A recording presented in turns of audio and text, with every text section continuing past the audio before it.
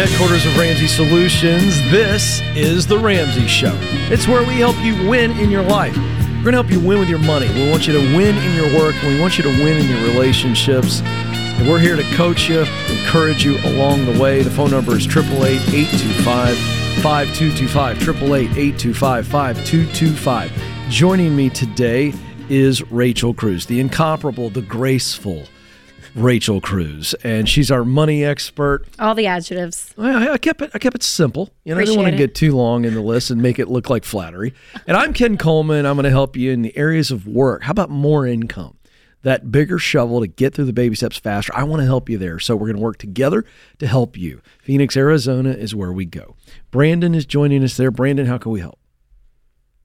Hey, guys. Thank you for taking my call. I really appreciate it. I just found the Baby Steps and the Ramsey Solutions about 2 months ago, and I have to say y'all have been a blessing. I've been listening to you guys on my podcast while I side hustle for Uber. Wow. Nice. And then also reading Rachel's book, Know Yourself, Know Your Money. And I read the Baby Step Millionaire book by Dave in like a day. Wow. But that's awesome. Yeah, so you're binging it all, really Brandon. I'm going all in. It's long overdue. What's driving? I love the intensity, but what's driving it? So I just retired as a Major League Baseball player after 9 seasons professionally, 2 in the major leagues. And I've also gone through some hardships just in terms of a relationship. I had an engagement fail back in 2021. And then I also had basically my career just got derailed by injuries the past 2 years. Sorry about that. What position did you play? I was a pitcher, and I had 3 elbow surgeries, 2 Tommy Johns, and an ulnar collateral ligament repair. Wow.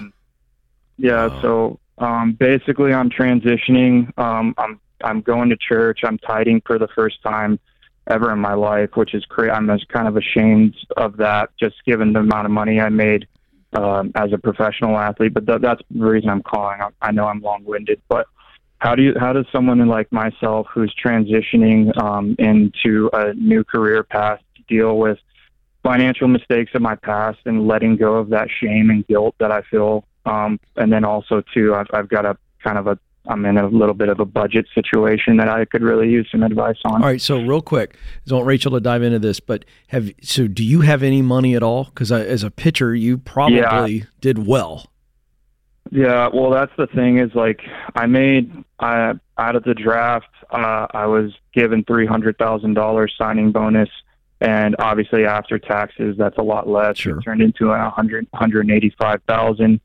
And I was drafted in 2016. And unfortunately for me, I didn't have parents. They are still in the rat race. They are still in debt, and they're kind of, in terms of Rachel's book, kind of the type of parents that they didn't talk about money. Yeah. All I really saw as a kid was there was never enough. Let me ask you this really quick. Did you sign a contract, or was that the only money, your initial contract? Oh, yeah. So what kind of money do you have right now?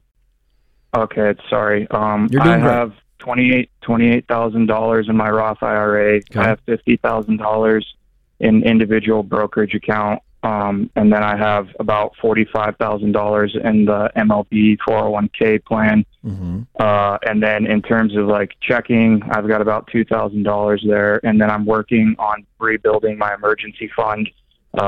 Unfortunately, I've only got about the baby step one of $1,000. So and are you just Ubering? Is that the only income you're bringing in now? No. So I actually just got a job. I won't say the organization, but I accepted a coaching position cool. for a major league team in the minor leagues. When will you start that? Yeah, so my first paycheck comes in December 15th, but unfortunately, it's a drastic difference in salary and earnings compared to a player. What will you make as a minor league coach? 40. Yeah, entry level development coach. I'll make $40,000 this year, but they pay for my housing during the season. So really, like Do you have any debt, Brandon? $60,000. Yeah, so right now, like I said, I dove in with you guys. I kind of was keeping up with the Joneses throughout my career, like I said, and I have Tesla Model Y that has an outstanding balance of $42,000. Okay. I'm currently listing that on Facebook Marketplace and Auto Trader, trying to sell it. Yep.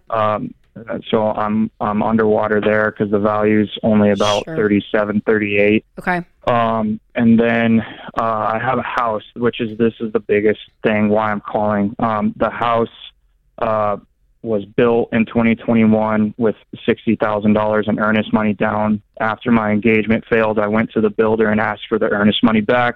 They said no, so I had no choice but to move in. And the mortgage is $3,760 a month, 3.5% interest rate. Okay. And then utilities is usually about the total cost of the home. Is that all your debt is the car and the house? Car in the house. Okay. And I have like $2,000 in credit cards, but I pay my credit cards off every month to zero. I've never been late with a payment. So you've never been late, but you have $2,000 on it. So you're going to be paying it in full at the end of December? Yeah, exactly. Yeah.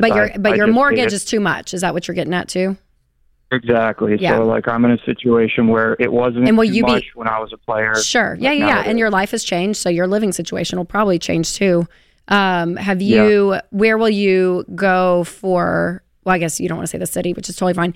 Yeah. So what I would do, Brandon, honestly, if I were you, number one, you asked about the shame and the guilt earlier in the show.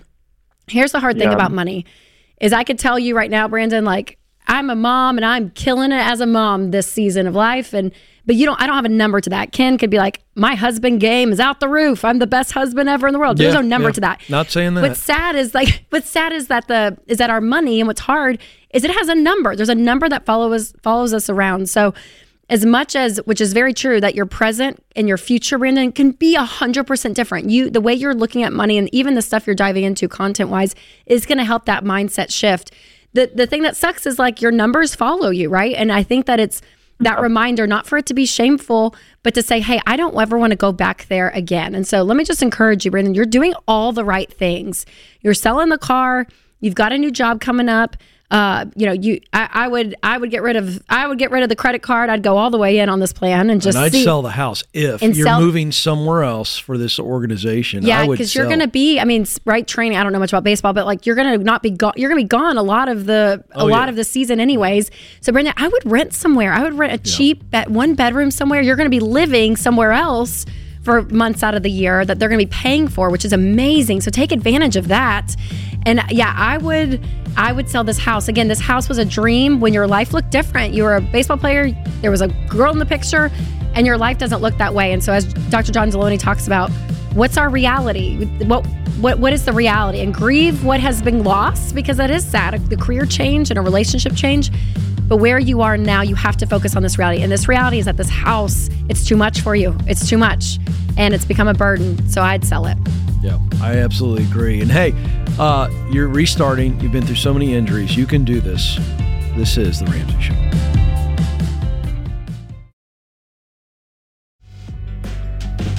Merry Christmas, everybody, from The Ramsey Show. It's that time of year. I'm like, why haven't I said that already? I know. Someone said it earlier on the show in the week when I was hosting, and they said they answered the phone, Merry Christmas. And I was like, thank you. Yeah.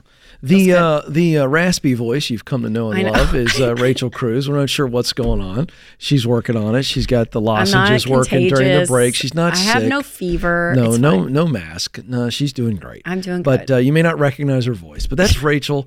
And I feel like I'm a little raspy, so we don't know what's going on. But I'm Ken Coleman. She's Rachel Cruz. This is The Ramsey Show. We're here to help you win. We had a call earlier this week. I think I was on with John, and we were talking about someone wanted to cash out their $529 that their grandmother gave them. Oh, okay. But she wasn't doing it for school purposes. And so I was telling her not to cash out her $529 because you'd be hit with income tax, 10% penalty. And I was like, but you can roll it over to a Roth IRA. Yeah. Because it's been open for more than 15 years. And she was like, what? I didn't know that was possible. And I was like, it is possible. The Biden administration. I got so excited. Wow. And my voice just cracked. Went out. Gone. And I told Winston that night, who knew I was so excited about Well, 529 is going over to Roth IRAs. Right. Well, don't get too excitable on the calls today because I feel like your voice is working hard here. I know. I need to So here we go. Time for question of the day, brought to you by our great friends at Neighborly. The Ramsey Show question of the day, of course, always brought to you by Neighborly, the hub for home services. Soon you're going to have a lot of family over. That's going to make some people start to day drink. But you probably won't have a lot of help preparing for them or cleaning up afterward. You need Molly Maids.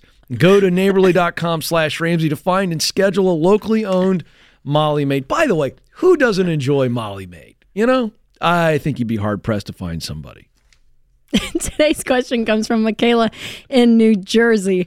My husband and I don't agree with... Oh, no, Ken. I got you. My husband and I don't agree on money. I'm currently pregnant, and I want to be a stay-at-home wife with our son, and my husband wants me to be out in the workforce. Ouch.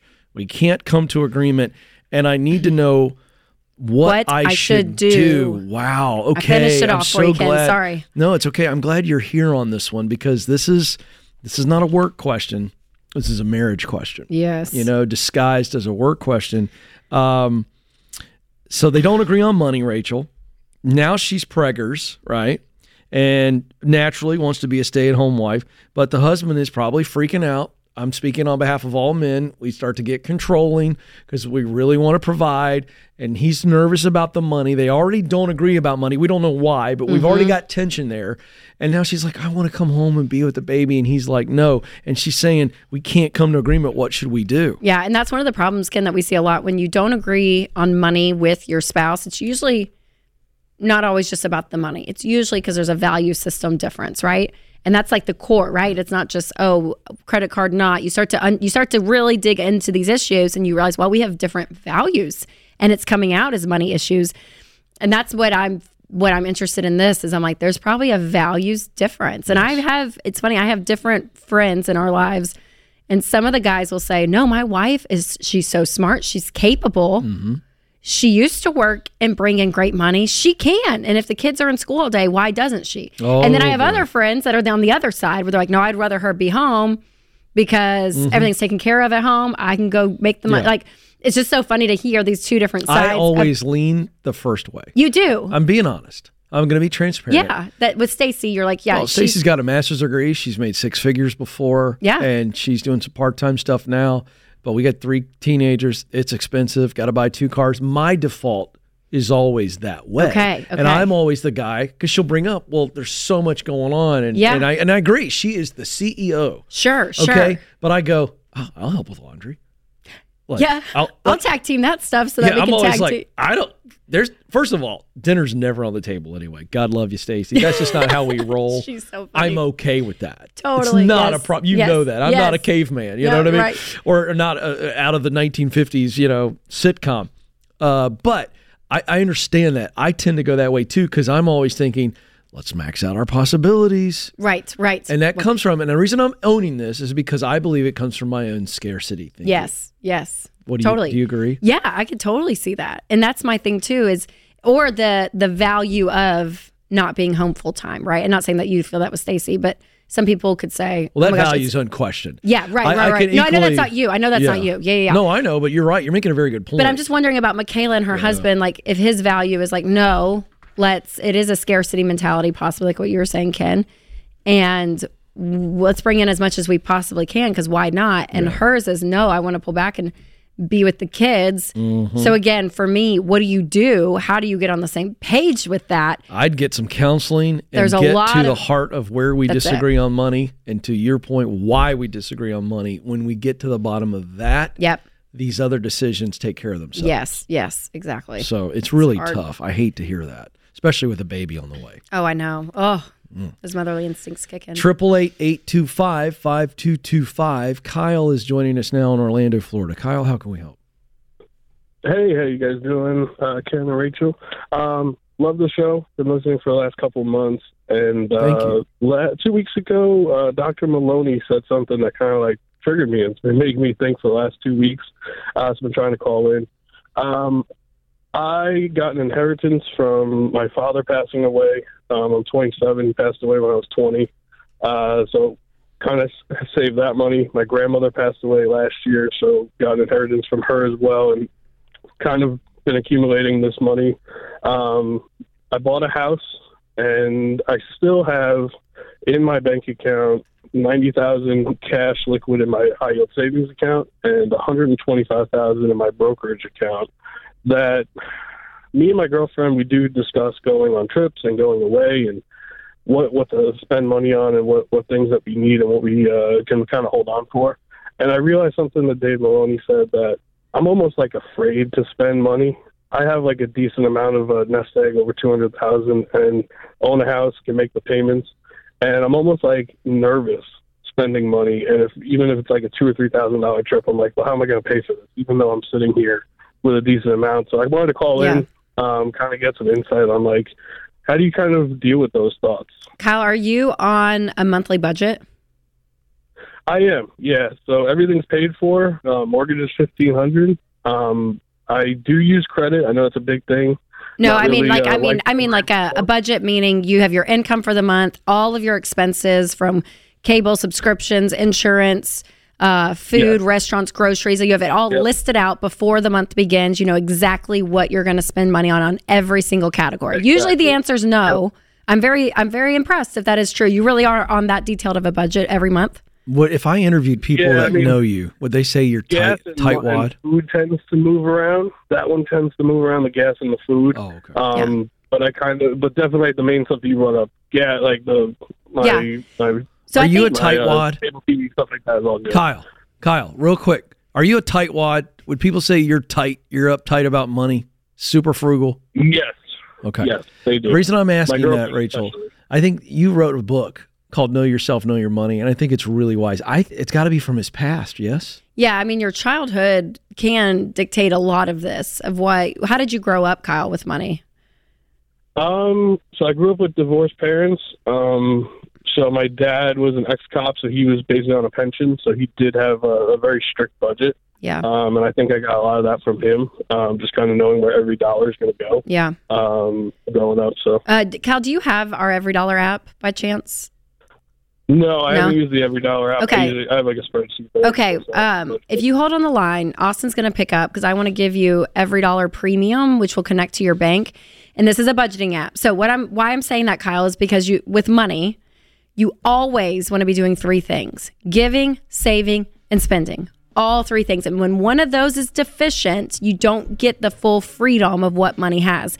And one of yours, which is spending, not mine, yours, is deficient, Kyle. And so what a detailed budget like EveryDollar, I want you to do it. It's going to help give you permission to spend.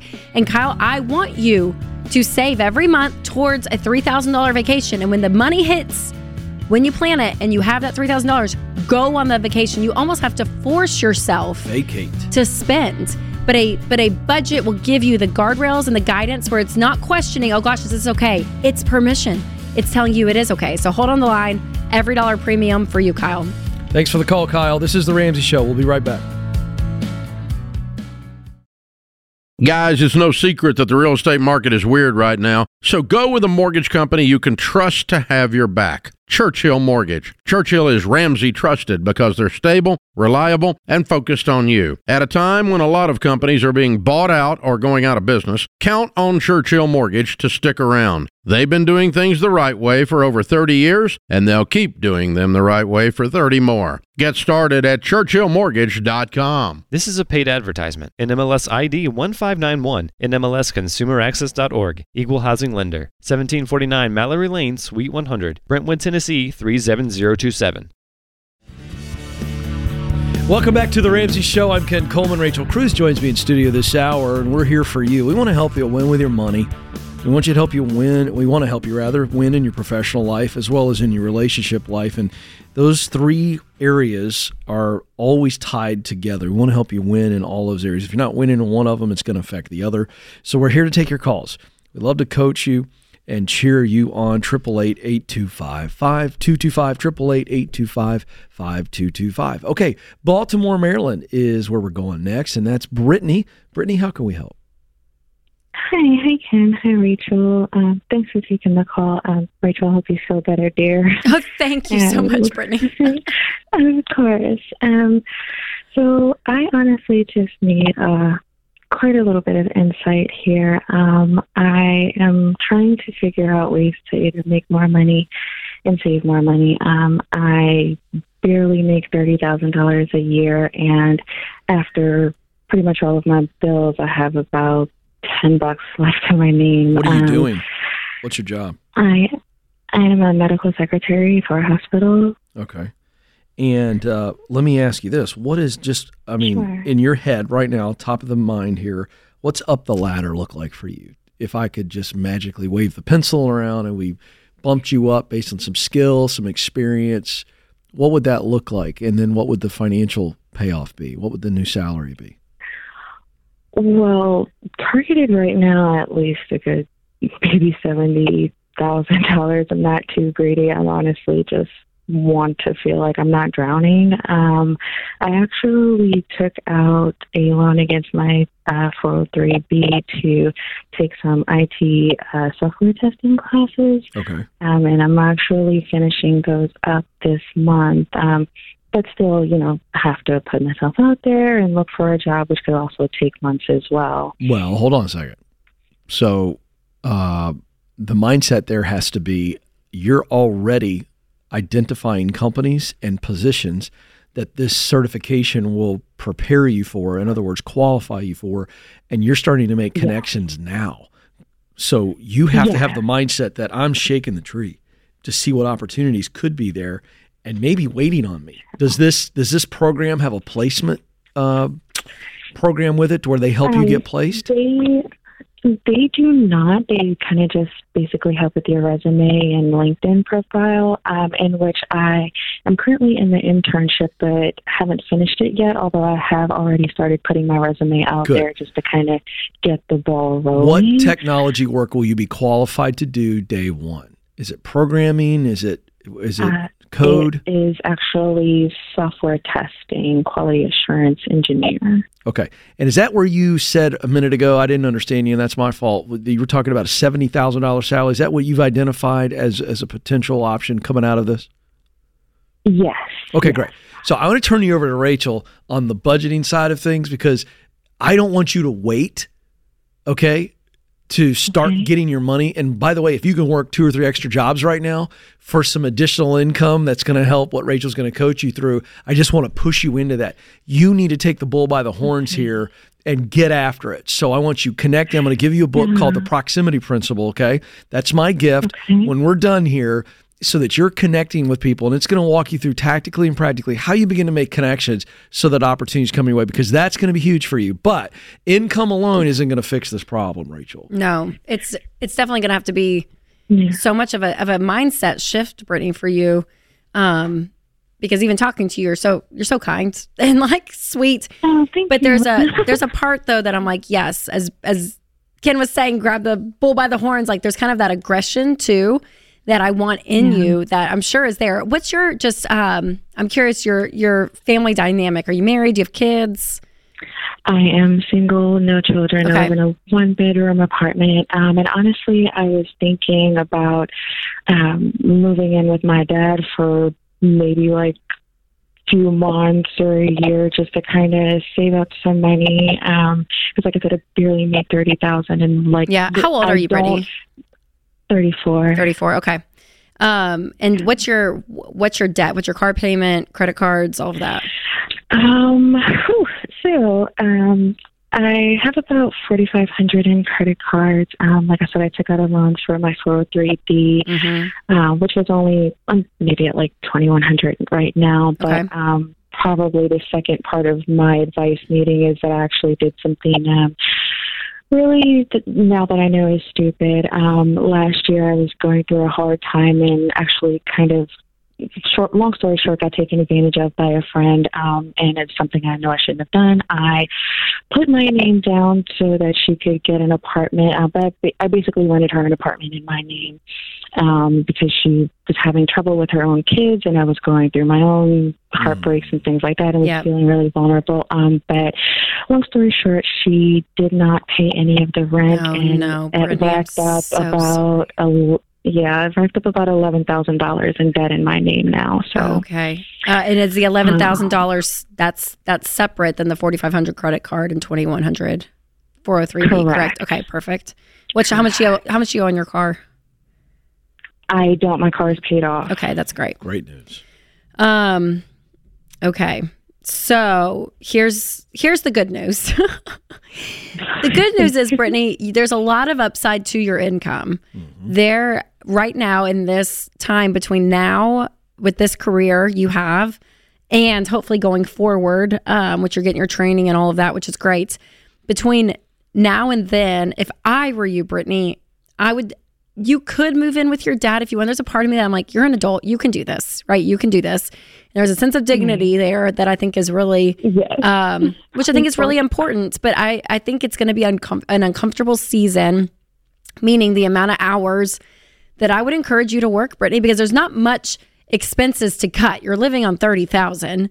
And so, I mean, there's nothing to really cut there, right? So the income side, though, to me is huge. I'm like, even if you took 4 nights a week, Brittany, and said, I'm going to drive Uber, 3 of those nights, I'm going to do Instacart 2, like you do some extra side hustle work, which actually can bring in a good bit. I mean, some people are seeing $2,000-$3,000 on side hustles. So even bringing that stuff in, you're going to be able to pay. I would pay off your debt smallest to largest. So I'd pay off that 403B loan ASAP, get that out of the way. And then the $4,500 credit card debt, I would cut up your credit cards today. I would force yourself to live on what you can. And we talk about the 4 walls that are really important, Brittany: your food, your shelter, utilities, and transportation. And I know I said earlier as I was talking with you that I wouldn't want to move in with your dad. But listen, if there's a season that you're like, for 6 months, for rent, all of it, like if I can cut some stuff because even my 4 walls are tight, maybe that is an option. What is your rent? My rent is $1,300. Could you get out of that? How quickly? Is that a month to month, or you have to finish out a lease? I have to finish out a lease. It is up in June, the 1st of June. Okay, so that's 6 more months. Yeah, if that's I'm with Rachel on this one. I'm going to say 6 months from now, if you get after it, I don't think you're going to have to move. I think this is about you going, what must be true for me to make an additional $300 to $500 a week? Now if you break it down like that, it's not as intimidating. Okay. But if you go, okay, what do I have to do? And if I get at, like, you can knock that $2,100 loan out very quickly. Next on the list is the $4,500 in credit cards. And honestly, the stupid tax of the $11,000 debt, that's the biggest one. You can actually do this. You double your income over the next 6 months to 8 months on the technology side of things. You start networking and connecting like your life depends on it. You're going to get a good job. And now it's about managing the mistakes that you've made and go, you know what? I'm not an idiot. Yep. I've made a mistake or 2 or 3. Big deal. And Brittany, any savings you have too, I would throw at this debt to get this moving. I think for you, having some confidence and some quick wins for you, Brittany, it's possible and it's needed for you, because once you're out of this debt and you have a fully funded emergency fund, you're a whole new person. Like, there's a level of confidence that you're going to have in yourself, knowing that you can do this hard stuff, and you're going to learn from those mistakes, not going back into credit card debt, not being taken advantage of from a quote unquote friend that screwed you over. Like, all of these things, Brittany, are lessons to learn and do something different the next time, which you will. So these numbers are great. I think working extra is going to be your best bet. Yeah, absolutely. This is The Ramsey Show. We'll be right back.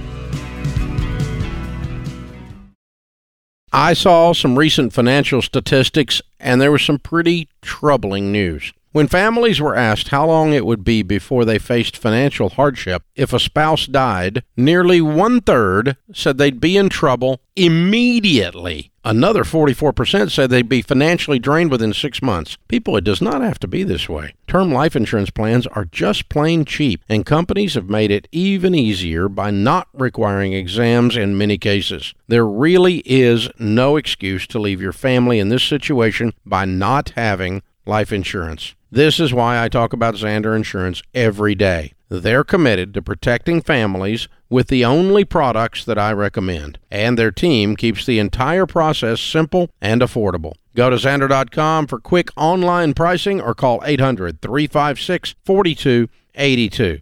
This has to be a priority. If your family is in this situation, you need to get this done. Welcome back to The Ramsey Show. I'm Ken Coleman. I'm joined by my colleague and friend, Rachel Cruz. Merry Christmas to you. Hope you are not stressing out over all the things around Christmas. And it's become about getting, and then the stress is around giving the thing that everybody wants to get.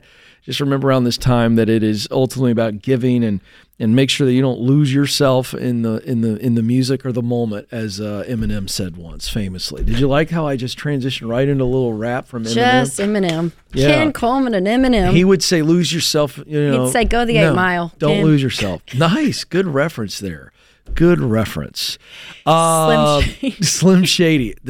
I used to be called Slim Shady. No, I didn't. But I tell you a name. Smoking cigarettes and listening to Eminem. Apparently, I know.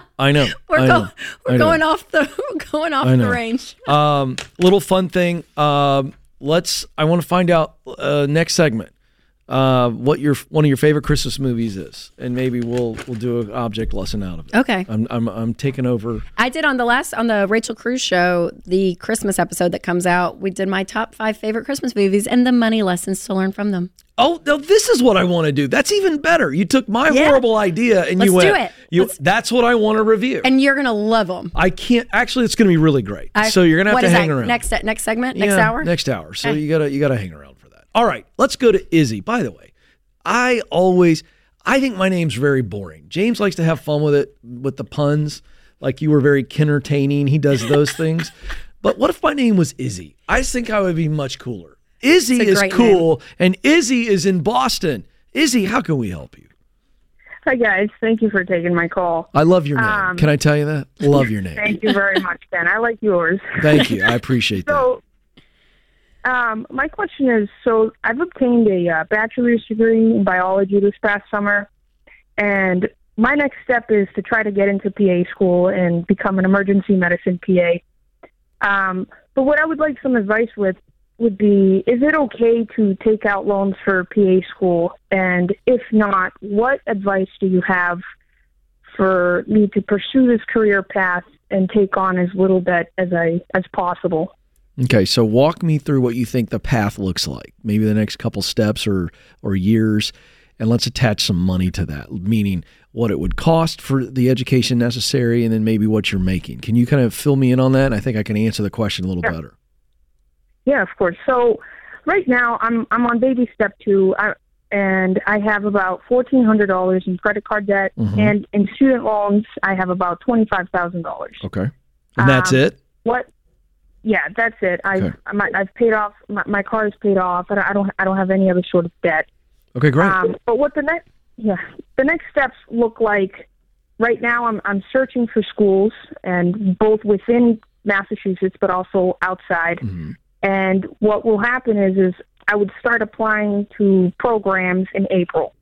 Now, the thing is that most PA programs do not allow you to work while you're in school because it's so rigorous.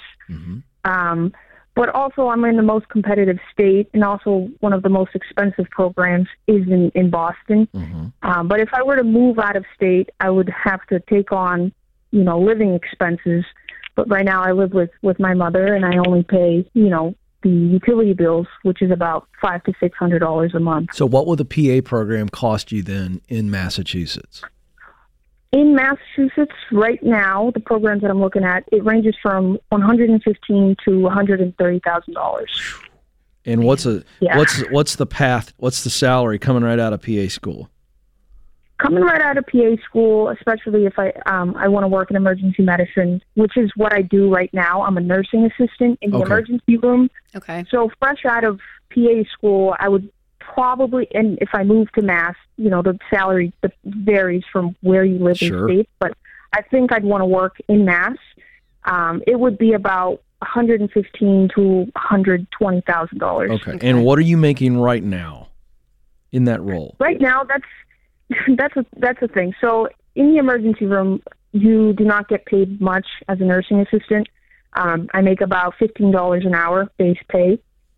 So this past summer, what I've done, I love landscaping. So what I did is I opened up my little gig, and I was able to make pretty good money. I'd pay off a good chunk of my debt, but I can't do that in the winter. So I'll continue working. All right, let me ask you this. Yeah. I love your hustle, by the way. Love it. All right, I have one more question, and I'm sure Rachel and I are going to weigh in here.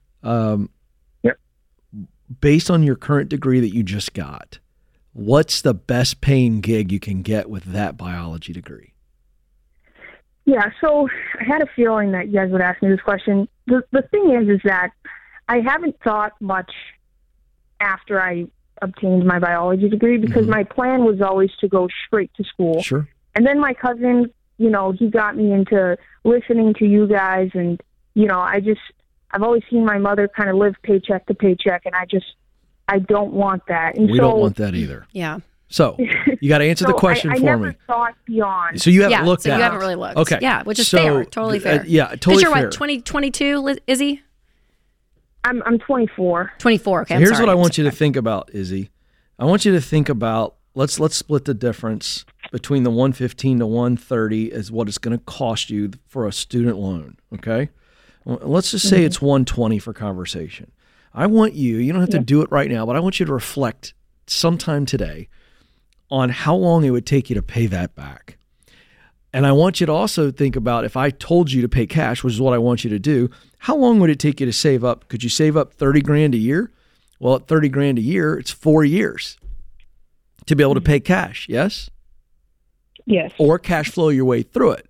So the question is, living with your mom, the cash option is best for you, is you do not want that stress, because even at making 115 coming out of this degree after tax, I want you to run the numbers. What is your after tax situation? And I want you to do, it's almost like a pre-budget. Yeah. And I think you're going to go, oh my gosh, I don't want to sign up for that. I'd rather be patient. And could I save $30,000 a year? Okay. Which gets me through, gets me to 4 years of cash, or can I cash flow? And if it's going to cost me X amount per year, I'd love to know what that number is per year. Okay. And then can I live with my mom? And I know PA school is hard and they don't encourage working, but what is the other option? Being miserable and being in debt? Yeah, Izzy, I don't know why. It's like the people pleaser in me sometimes that I'm always like, I know our advice is not what you want to hear. So I always hesitate to be like, I'm sorry, Izzy, what you're going to hear, you're going to think, oh my gosh, Izzy 6 months ago before her cousin told her to listen to Ramsey. But I'm so glad we got you, because our advice is going to be different. Because normal would just say, oh, of course you got to go into debt for PA school. And of course you need to go right now. You just finished your undergrad. Of course, that's the next step. I mean, it's exactly what your mindset was. And Izzy, I can't tell you how many calls we take on this show of people that have debt, of people that took on this amount of debt, and the stories of even, they get married, they meet someone, get married, have a baby, something is wrong, and they want to stay home because of, health stuff. Life happens. And when you take on debt, you're taking on risk. So what we want to do is eliminate risk from your life, because that gives you peace, and it actually gives you money at the end of the day. And so the most peaceful, wisest route, Izzy, and this is what I would do if I were you, I would say, hey, I'm going to put all this on pause for 3 years, which means you'll be 27. We talk to 35-year-olds that want to go back to school, right? So I'm like, you're early in the game. You have the time. And to say, I'm going to go try to find, you're smart, obviously. So I'm going to go try to find a job making 60. And and honestly, I don't care what it is. It may not be in the medical field. We're going to just go make it, because Izzy, listen, and if you stay living with your mom, I'm okay with that, because you're going to pay off the $26,400 that you owe, your credit card debt and your student loans. You can pay that off in the first year. Keep working that job for 2 years. Save and save and save. You'll have enough to cash flow that first year of PA school. Do your landscaping stuff in the summer. You can make a killing on that, and just and stockpile cash. And when you go through PA school, you will be writing checks. When you get out of PA school, you're going to make $120,000, and it's all yours, Izzy. And you're starting that off at 27 years old. It's unbelievable. Unbelievable. That's going to be the wisest piece route for you, Izzy. You're awesome. I'm so glad you called. Thank you, Izzy. We believe in you. This is The Ramsey Show. Live from the headquarters of Ramsey Solutions, this is The Ramsey Show. It's where we help you win in your money life, your work life, and your relationship life. The phone number to jump in on the conversation is 888-825-5225, 888-825-5225. I'm Ken Coleman, Ramsey personality, and I'm joined by my good friend, Ramsey personality, Rachel Cruz. We're both a little raspy today. We don't know why. We haven't been yelling at our kids, I promise. But we've got the throat coat going. I know. Are you raspy? You're not. You don't think I am? I'm about to start coughing. You're really struggling. I'm good. I'm good. So if her voice falters, I just jump in until she's ready again. It's just how it works. It's just the weather. It's the weather. But anyway, we're excited to coach you up. We want to help you win. Jump in 888-825-5225. Let's go to Mobile, Alabama. Chase is joining us on the line. Chase, how can we help? Well, Dave, it's a pleasure to talk to you, Ken. I'm a big fan. Rachel, thank you for taking my call. You bet. Thank you for calling. What's going on? I'm 25, and I'm trying to get some advice on how I have a adult and proper conversation with my parents about their financial situation. I planned on getting them financial Peace University for Christmas and was hoping that I was able to talk them into just checking it out and giving it a shot, because I felt like if they at least gave it a shot that they would be hooked. But I wanted to do this right with good intentions and love and not make it feel like it was just their kid trying to get involved in their finances. Have you ever talked to them about their finances before? It's a delicate topic. Me and my dad talk about finance quite a bit. We get along with it. But my mom and my dad are not on the same page. They haven't been for a long time. They have separate finances, separate bank accounts. They keep everything separate. And I was kind of on the fence whether to do it or not. And last night they kind of got the news that my sister's transmission on her car is about to go out, and they don't have an emergency fund. So it felt kind of bad telling them that and seeing their faces when they got that news. Is your dad... is he more in line with you on what they should be doing? Yeah, he is the one who actually introduced me to y'all when I was a little bit younger. As Dave would say, he's Dave-ish. Yeah. He's done it in the past, but he never stuck to it. And what's your mom's like MO, younger. Chase? Your mom, what's her status? I think she feels like it's a little controlling, and I understood it when I was a little younger because I was so worried about, what was going to be today. I wasn't worried about next year, 5 years down the line, 10 years down the line. Yeah. And I'm definitely more coming around to that, but I feel like she's more worried about tomorrow and the end of the week. Yeah. Here's the big problem. The problem is they both have different accounts and different philosophies. So you gifting them FPU, I mean, I think it's a great thing, but they've got some serious marital issues around money that I'm not sure that you can stick your nose in. And even if you could or did, it would make a difference. So, Rachel, Chase, what do you think? Here's what I would say. If you were my friend and we were hanging out, I would say one thing I've learned in life, and I can save you thousands of dollars of therapy for this one. You can't control people. You can't. And as much as which is what I've done, of like a certain person in my life, I can conjure up some conversation and I pray the whole way there and I think this is going to be the thing. I'm going to say the thing and the light bulb's going to go off and they're going to turn and it's going to be heroic and great. And I don't need the credit because their life is good. Like I conjure up this whole thing that if I just say the right thing and have the right conversation, I can help them see X, Y, and Z. And Chase, I've had to let that go completely because is your heart there to help them? Absolutely. But you can't control what they're going to do. And here's another thing, Chase. They're not asking. Yeah. They're not coming to Chase and saying, gosh, Chase, I feel like you're just not stressed with money. What are you doing? Will you show us? So what you're doing is a little bit, which I'm fine with you gifting them FPU. I don't think that's necessarily a bad thing. But I think your expectations have to be very low. And the role that you play, Chase, is hey, I'm giving you this gift because it's helped me. I'm talking as you, Chase.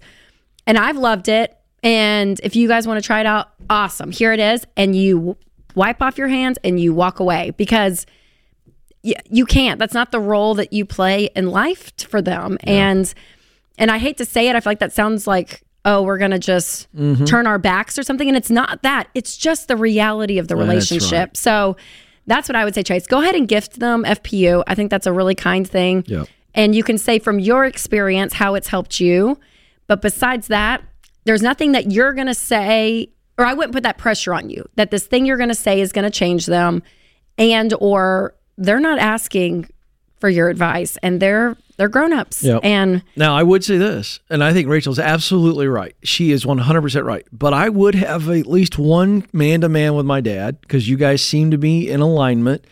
It's like he agrees with it philosophically. I think his dad knows, though. He does, but I'm and he's saying living I'd with take the mom. I know, but I'd take one shot. If this were me and my dad, I would go, Dad, I want to support you. I can't do anything about this. You are going to have to lead, Mom. You are going to have to do something about this. And I hate that you're in this situation. I'll support you however, but I'm going to tell you, Dad, I think this has gone on too long. You guys need to get on the same page. And I would challenge my dad, but just once. Yeah. Just once. I'd go, Dad, this is on you, man. I know, but he's not asking. Like, that's my thing. Well, they talk about money. I think they are talking about but in conversations, how is he coming to you with money, Chase? Well, I mean, we're very into each other's, he's just making sure that I'm okay with, my finances, and I'm more worried about him and his. And I think he wants them to be on the same page. That's what I'm hearing. He's made that very clear. And then that's up to him. There's just some deep-rooted, trust issues when they had their own bank account. Yeah. And that is not, and I would say, Chase, that's just not your arena to play in. And here's another thing, I would not triangle, and it's sounding like a triangle situation with your dad and you triangling against your mom, and you don't want to be in that dynamic either. So, Chase, your heart is so good and your intentions are so good, and I get it. And like Ken said, maybe there's one good run at it of just like, Dad, I can't sleep at night unless I say this for my own conscience. Like, here it is. And then Chase, I wouldn't. And if your dad brings up conversations with your mom to you, I would draw a boundary there too and say, Dad, not my problem. I'm sorry. I'm not the one to talk to you about. And I get y'all are talking money and all of that, but I would just be really careful. I just think as grown children, those boundaries, I just think that those conversations are really important because it can get tangled really quick. And I don't want responsibility put on you, Chase, or you're feeling a level of responsibility that is not yours to carry. So I don't know if I'm being too harsh on that, but too strict. But no, I think there's a lot of wisdom there, and I don't know if the man up conversation is a good idea now that you've made me almost rethink it. But what I mean is here's what I think's happening. I think his dad's coming to him and he's kind of treating him like the counselor. And he needs to go to a real counselor. He's coming to the son because he's like, well, my son did this, and I don't have the cojones. And there's to do a natural myself. Connection there. Yeah. And I think his dad's terrified of his mom. Boy, it's probably good truth. But I don't know. It's tough. Good tough heart, stuff. Chase. You got a good heart. Yeah, you're a good man. This is The Ramsey Show. This show is sponsored by BetterHelp. Hey, it's Dr. John Deloney, and one of the most common questions I get is how to get something off your chest. A deep secret you've never told anyone, or maybe something that happened to you, something you've done that you're worried about because bringing it to light will disrupt your life, anything. I say this all the time, secrets will kill you, but it's hard to know where to start when it comes to talking about scary, dark things. Therapy can be a safe, effective place to get things off your chest, to learn how to say hard things out loud, and figure out how to work through whatever's weighing you down. I've personally been blessed to have a great therapist who helps me get those heavy things off my chest. If you're thinking of starting therapy, give BetterHelp a try. It's flexible because it's online, so you can suit it to fit your schedule. Just fill out a short questionnaire, you get matched with a licensed therapist, and you can switch therapists at any time for no extra cost. It's time to get it off your chest with BetterHelp. Visit BetterHelp.com/Deloney today to get 10% off your first month. That's BetterHelp, HELP.com/Deloney. Welcome back to The Ramsey Show. I'm Ken Coleman. I'm joined by Rachel Cruz. And we're here for you this hour. The phone number to jump in is 888-825-5225, taking your questions about money, about your work and income. I need to get more income, side hustle, starting something. Can I make a move during the baby steps? Anything related to that, we would love to help you. 888-825-5225. So 'tis the season. I don't know if anybody talks that way anymore, but it's certainly tis the season. Tis the season. Okay. I was afraid you were going to roll your eyes and go, there's old man Ken again. Just the toll-free call. That's right. Never again. By the way, people were on Instagram going, yeah, Ken, I'll call the toll-free number from my home phone. I was like, okay, all right, point made. All right, but I love Christmas, and as I look about the lobby here at Ramsey Solutions, we've got it all decorated. Yeah, I got we're in the mood. trees in my house. I love the Christmas music. So we need to So you have a fun little Christmas We're going to money play a lesson. game. We're going to play. We just made this up on the spot. I love this. Go ahead. I'm going to say a money lesson, explain a money lesson, and Ken is going to try to guess the Christmas movie that money lesson is from. And all of you on YouTube, play along. I'm going to number them 1 through 6. Okay. And try to put your guesses in as well before. Okay, so here we go. Hold on, I got to get focused. These are going to be kind of short, so I hope they're going to be good. Here we go. Number 1, don't spend your work Christmas bonus on a pool until you actually have the money. Christmas Vacation, the greatest Christmas movie of all time. Ding, ding, ding, ding, ding. Yes. Number 2, Okay. don't steal a credit card and try to check into a hotel. Home Alone. Ding, ding, ding, ding, ding, Wow. ding. Home Wow, Alone you're 2. What's that? Lost in New York. Home Alone 2. Yeah, you know what? James got me on a technicality. I missed that one. Okay. He's a stickler, folks. He's a stickler. Number 3, this may be a little tough. I'm trying to just paint. The lesson is, even if there is no Christmas presents, a town can come together and still have happiness and joy. Boy, I'm going to go with my instinct here. If I'm wrong, James is waiting. I'm going to say It's a Wonderful Life. No, that's a good one to have a money lesson though. How the Grinch Stole Christmas. Good job, James. Ding, See, ding, I'll ding, be ding, honest ding. with you. Don't know that I've seen that movie, folks. Okay, the next one, people would debate if it is a Christmas movie. I'm going to say it is. I think you've given me the clue. Yeah, that's a clue, I guess. Yeah. If you switch houses and do VRBO, make sure it's what you expect. Do your research. Come on, Kenneth. Think. I'm gonna give Ken about. This may be Stacey Coleman's favorite romantic movie. I'm going to go with The Holiday. Yeah! Ding, ding, ding, ding, ding. Wow! I can't believe my wife is going to be very proud of me, folks. Well done. Okay, number 5. This one's gonna be kind of hard to explain. Let me see if I can do it. If there's a sign in the mall that says "for someone special," and you buy it, they may not want or need the gift. Does James have it? Okay, James has it. Hold on. Do you really? I don't have it. I know, anything. it's kind of broad. Oh, look, our audience even knows. She knows. Is that Elf? Is it Elf? I was going to say that or Paul Blart Mall Cop. I wasn't sure which one it was going to be. Well done. Well done. Okay. Thank you for the clue from the audience. Number 6. Okay. I would not categorize as a family-friendly movie. Oh, boy. Wouldn't let my kids watch this one. It's one of Winston and I's favorites, though. We think it's so funny. If you lie to... Here's the lesson. Don't lie to your family about not visiting them on vacation and saying that you're going to go on vacation. This is going to be a Christmas. hot take, an unpopular take, but it has now become my favorite Christmas movie. It has gone above National Lampoon's Christmas Vacation. It is Four Christmases. I'm a Vince Vaughn fan. Ken! And I got to do a sound effect. I'm probably going to get in trouble for this, but I got to do it. That's where they're going to inoculate the kids in Burma. And he makes up Burmese in the bedroom while they're packing. It cracks me up. It is the funniest movie. That and one last one. Okay. Swaddle that baby. Oh, the Christmas service is just too much. And then Graham. But I'm going to stop there. Graham, Betty White.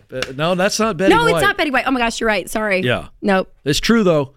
But they make a very good point. You can't spell lies without family. I mean, Four Christmases, if you've not seen it, adults. I think it is an instant classic. It is so funny. Yeah, we watch it every year. It's a Wonderful Life is one of my favorite movies. And Mr. Bailey, I didn't think of that one to do a money, but that's a great money. And I'll throw it. Well, but see, this is a part of the newest episode of the Rachel Cruz Show, so we're having a little fun with this. But you actually do a deep dive on this, yes? Yes, yeah. Can I mention a movie for next year? Yeah. To go along with It's a Wonderful Life? Miracle on 34th Street. Yes, I haven't seen that in years. I know, and these are classics. Now, would you do the black and white version, the original? The original. Okay. Yeah, because it's really sweet. There's a great character lessons in that. James, do you have? Can I also throw another movie out for next year? Yes. I think it's a Christmas movie. I'm pretty sure the booth and the audience. You jumped ahead. Would it kill you to wait? Would it kill you to not interrupt me? I was setting it up. I think Die Hard's a Christmas movie. That's what I think. You think it is? Austin says yes. James says... The collective booth says yes. Dudes, because you're all dudes. All the women, no. It happened at Christmas. It was a Christmas party. It's not a Christmas movie. Well, I guess it's like the holiday. People would argue, is it a Christmas movie or not? All right, there you go. couple good things. Lots of lessons to learn. God, it's a wonderful life. I need now to let me watch it. turn this to real money stuff for people. Yes. What do you know from the data, and you've been coaching people for a long time, what are the biggest causes of Christmas mistakes, money mistakes? Oh. What would you say? Gosh. Obviously overspending? Yeah, for sure. 25% of Americans are still paying for last Christmas. What? Yep. An article came out, last week from boy. Wallet Hub. A quarter of Americans. I mean, it's unbelievable that they're still. Do you think that we as Americans spend too much per capita? And what I mean by that is per household. Like within reason. Well, I your mean, budget's different than everybody else's. Yeah, I mean, I My think budget's naturally different, right? people are overspending. So so I did an interview today. You would love this, Ken. They're writing an article comparing 1950s Christmas to today. And what are they seeing? And well, they were interviewing about today, so I didn't get all the historical facts. But you're a history buff. I feel like you could go back in those days. But we were talking about like the expectation of lifestyle in general. Yeah. From for sure the 50s, even the 80s, average square foot of a home. Yep. You know, the cars. I mean, everything about it. Just our natural baseline of lifestyle is high, and that bleeds over for sure. I know. Into the Christmas season, and so. It's this expectation, and it's the buy-in. I think too, because this gets me. It's the stuff you don't plan, right? Like we do a budget and we plan out. Hey, here's how much we're going to spend on Christmas, and then a party comes up. This happened to me last week, and it's a bunch of girls I know. Yeah. And it's a favorite things party. I'm like, well, I want to go, but you got to bring 2 items. I mean, they're $20 each, so it's like $40. But that's $40 that we didn't plan. Exactly. I had to run out the other night for Josie. She's like, Dad, tomorrow I've got my Secret Santa at school, and I got to get this, and this. And I'm going, what are we talking about? Yeah. Get her an apple. That's what they did in the 50s. I'm kidding. I didn't say that. I wanted to. I know. I wanted to. I remember, you probably don't remember this, but some of you are old enough to remember when the Tickle Me Elmo first came out. Oh, I do remember it. Yes. And people were punching each other. Do you remember and those videos? Wrestling. Yes. Like jumping off the third, like a WWE move over this gift that your kid doesn't even know about. I mean, it's wild. That's what's crazy. And I do miss a little bit of that hectic shopping. I feel like there were always news stories.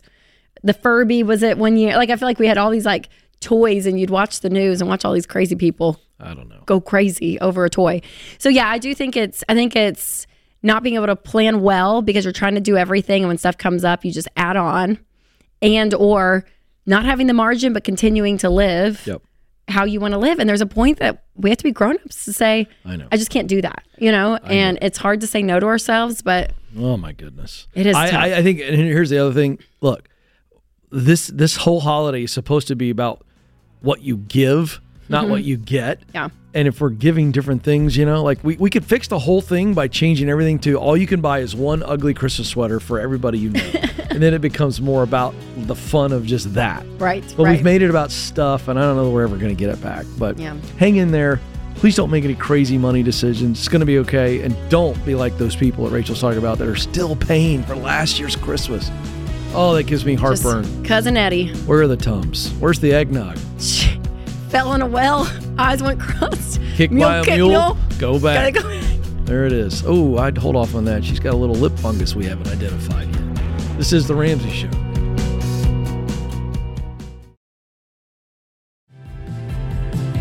Welcome back to The Ramsey Show. I'm Ken Coleman. I'm joined by Rachel Cruz, and we're here to help you win in your money and in your work life. By the way, if you're enjoying the show, no matter how long you've been listening to the show, one of the things that we would love for you to do, if we're adding value to you in any way, we'd love for you to share the show. Subscribe, leave a great review, share it with a friend. That all helps us get out there. You know how those algorithms work. I don't, but they're out there. And so all of that helps us get in front of people who may be struggling, certainly this time of year as we head into the Christmas season, a little bit strapped financially, maybe heading into the new year and wanting to break free of all that debt and get a good start. We'd love to help. So please let people know. 888-825-5225. Let's stay right here in our the back of the woods, if you will. I don't know what I'm saying. In our neck of the woods, there it is. I don't know. Nashville, Tennessee is where Kate joins us. Kate, how can we help? Hi, Kate. Hello. How are you? You're on with Ken and Rachel. What's going on? I was recommended to check out to call into the radio show to get some advice about my husband and my financial situation. It's more on my end. I moved out on my own 2 years ago. We just got married a couple months ago, and I've just been struggling to find consistent work that pays enough, to the point where I've been on and off unemployed over the past 9 months. And obviously unemployment brings on debt, and I'm trying to figure out how to work with that while still being unemployed. Okay. So what kind of debt have you accumulated? I have some credit card and just some medical and other general debt. Okay. And what kind of work would you love to be doing? If we could just make it happen for you today, what would that be, and what would that income look like, realistically? Well, ideally, I would say farming. Realistically, I went through a course for data analytics almost 4 years ago and have not been able to find a job in that yet. Okay. So, can I ask a question? What's causing all the unemployment for you? You said I'm having a hard time keeping a job. Some of it has been living on my own due to the rising costs. I've had to look for other jobs just to stay afloat. I recently was diagnosed with a thyroid illness and realized that's part of what's made me be unemployed, is I have difficulty getting out of bed in the morning and showing up to work. Okay. Now, you said that you've kind of moved on from thing to thing. Is that what I took from that answer? Because you were trying to make more money, so you're job hopping? Yes. But you're not hopping from something to something. You're just leaving something, then trying to find something else, sounds like.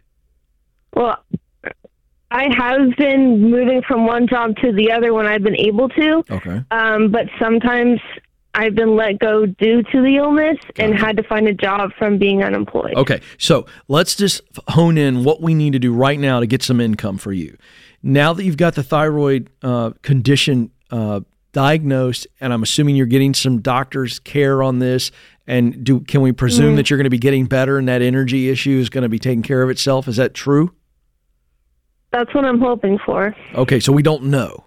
So the issue is, would you be better served doing maybe a remote job, work from home, where it's kind of, that is the thing they're expecting? Is that a better fit for you?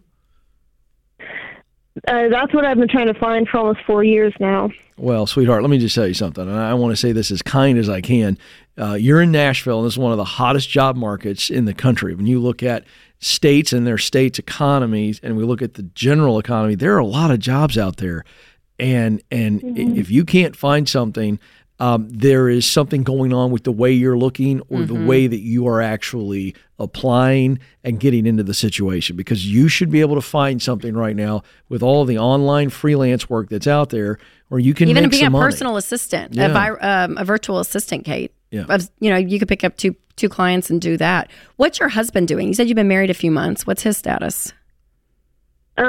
He is a full-time student. He's about to start his final semester to graduate with a bachelor's in business administration. So he's not working? He works part-time, but very limited part-time because he is a senior. So you guys are broke and barely making it by. Basically. Okay. Yeah, Kate, I think the part of the formula that I think just has to be the one part you really focus on is this income side, Kate. And like Ken said, there's a lot of jobs that you can do from home. It's either going to have to be that, or your husband is going to have to say, hey, I can't go to school right now because my family doesn't have money. My wife is sick and can't work.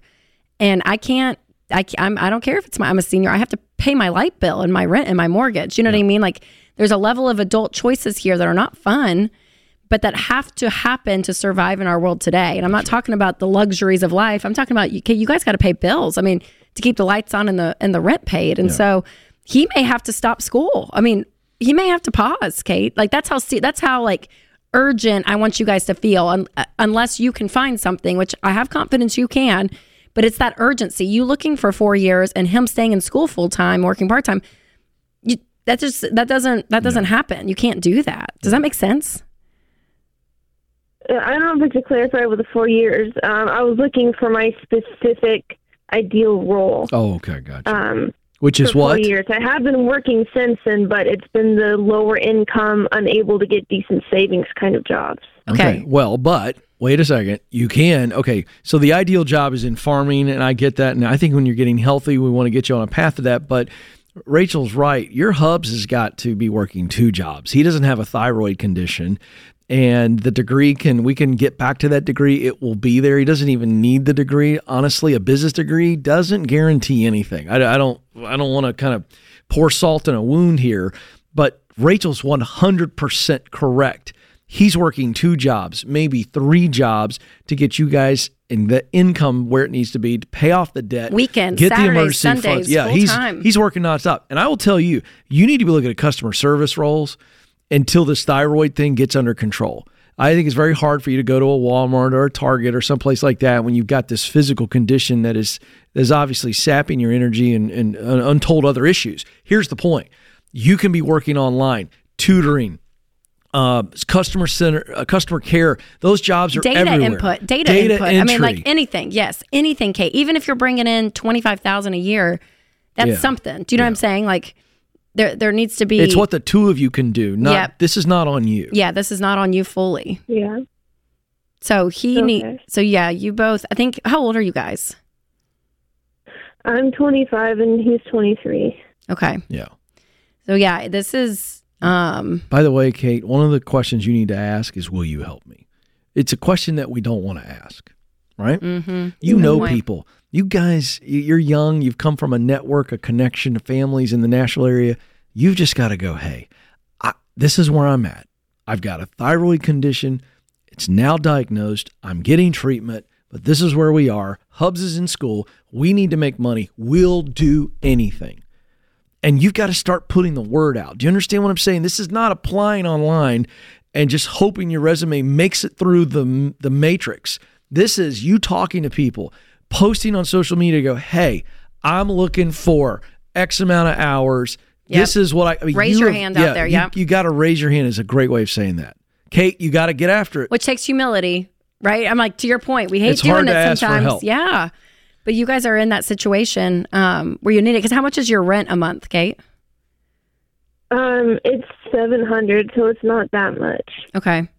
Yeah, it's a lot when you're broke and you guys aren't bringing anything in. And then you got food. I mean, it's all of this. So, any amount of money, Kate, to get you guys in a stable place. But that's probably going to mean him working Saturdays and Sundays and nights. I'm like, that's and bartend, be a waiter. Like find like the places that you make some good money too. I hope your husband watches this. Have him watch it too. Hey, Hubs, listen to me. You could come to my neighborhood in Franklin and say, I'll put your lights up. Your Christmas lights outdoor for $200. I'll pay you so fast your head will spin. I don't want to do it. That's right. But there's something to be done right now. That's right. That's right. So we are urgent because we must provide. And then it'll cycle out. Thank you, Kate. This is The Ramsey Show. All right, let's cut to the chase. It's easy to get discouraged about crazy house prices and interest rates. But when you have the right real estate agent to help you buy and sell the right way, you'll have confidence to make smart decisions. Ramsey Trusted Agents aren't just experts who guide you through buying or selling. They're someone you can trust to have your back from the first call to closing day. Find a Ramsey Trusted Agent near you at RamseySolutions.com/agent. RamseySolutions.com/agent. Welcome back to The Ramsey Show, where we help you win in your life, your money, your work, and your relationships. I'm Ken Coleman. Rachel Cruz joins me, and we're in the Christmas spirit, so Merry Christmas. We had fun. That was a little fun exercise.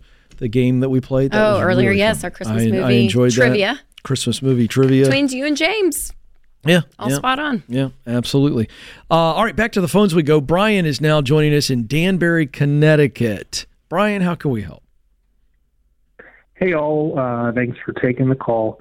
So my family is expanding, thankfully. We are in the process. We purchased a new home. We're in the process of moving to that home. We're in the fortunate situation we didn't have to sell our existing home in order to purchase the new home. Okay. And so now we're sort of left with a question of what to do, whether we should sell it, whether we should rent it out. We did buy the home pre-COVID, and we bought in an area where a lot of New Yorkers have moved to. So our property value has increased, thankfully, because of that. So that's sort of where we are. We're just wondering what to do with the home. Okay, how much do you owe on that home, the old home? So the mortgage we have on the home outstanding is about $560. $560, and how much would it sell for? We've been told it could sell around 1.2, 1.3. Amazing. Okay. And how much is the new house? How much of a mortgage did you take out for that? New house, the mortgage is $680. $680. Okay, so if my math serves me correctly, Brian, you could sell your house, your old house, current house, and pay off the new house, correct?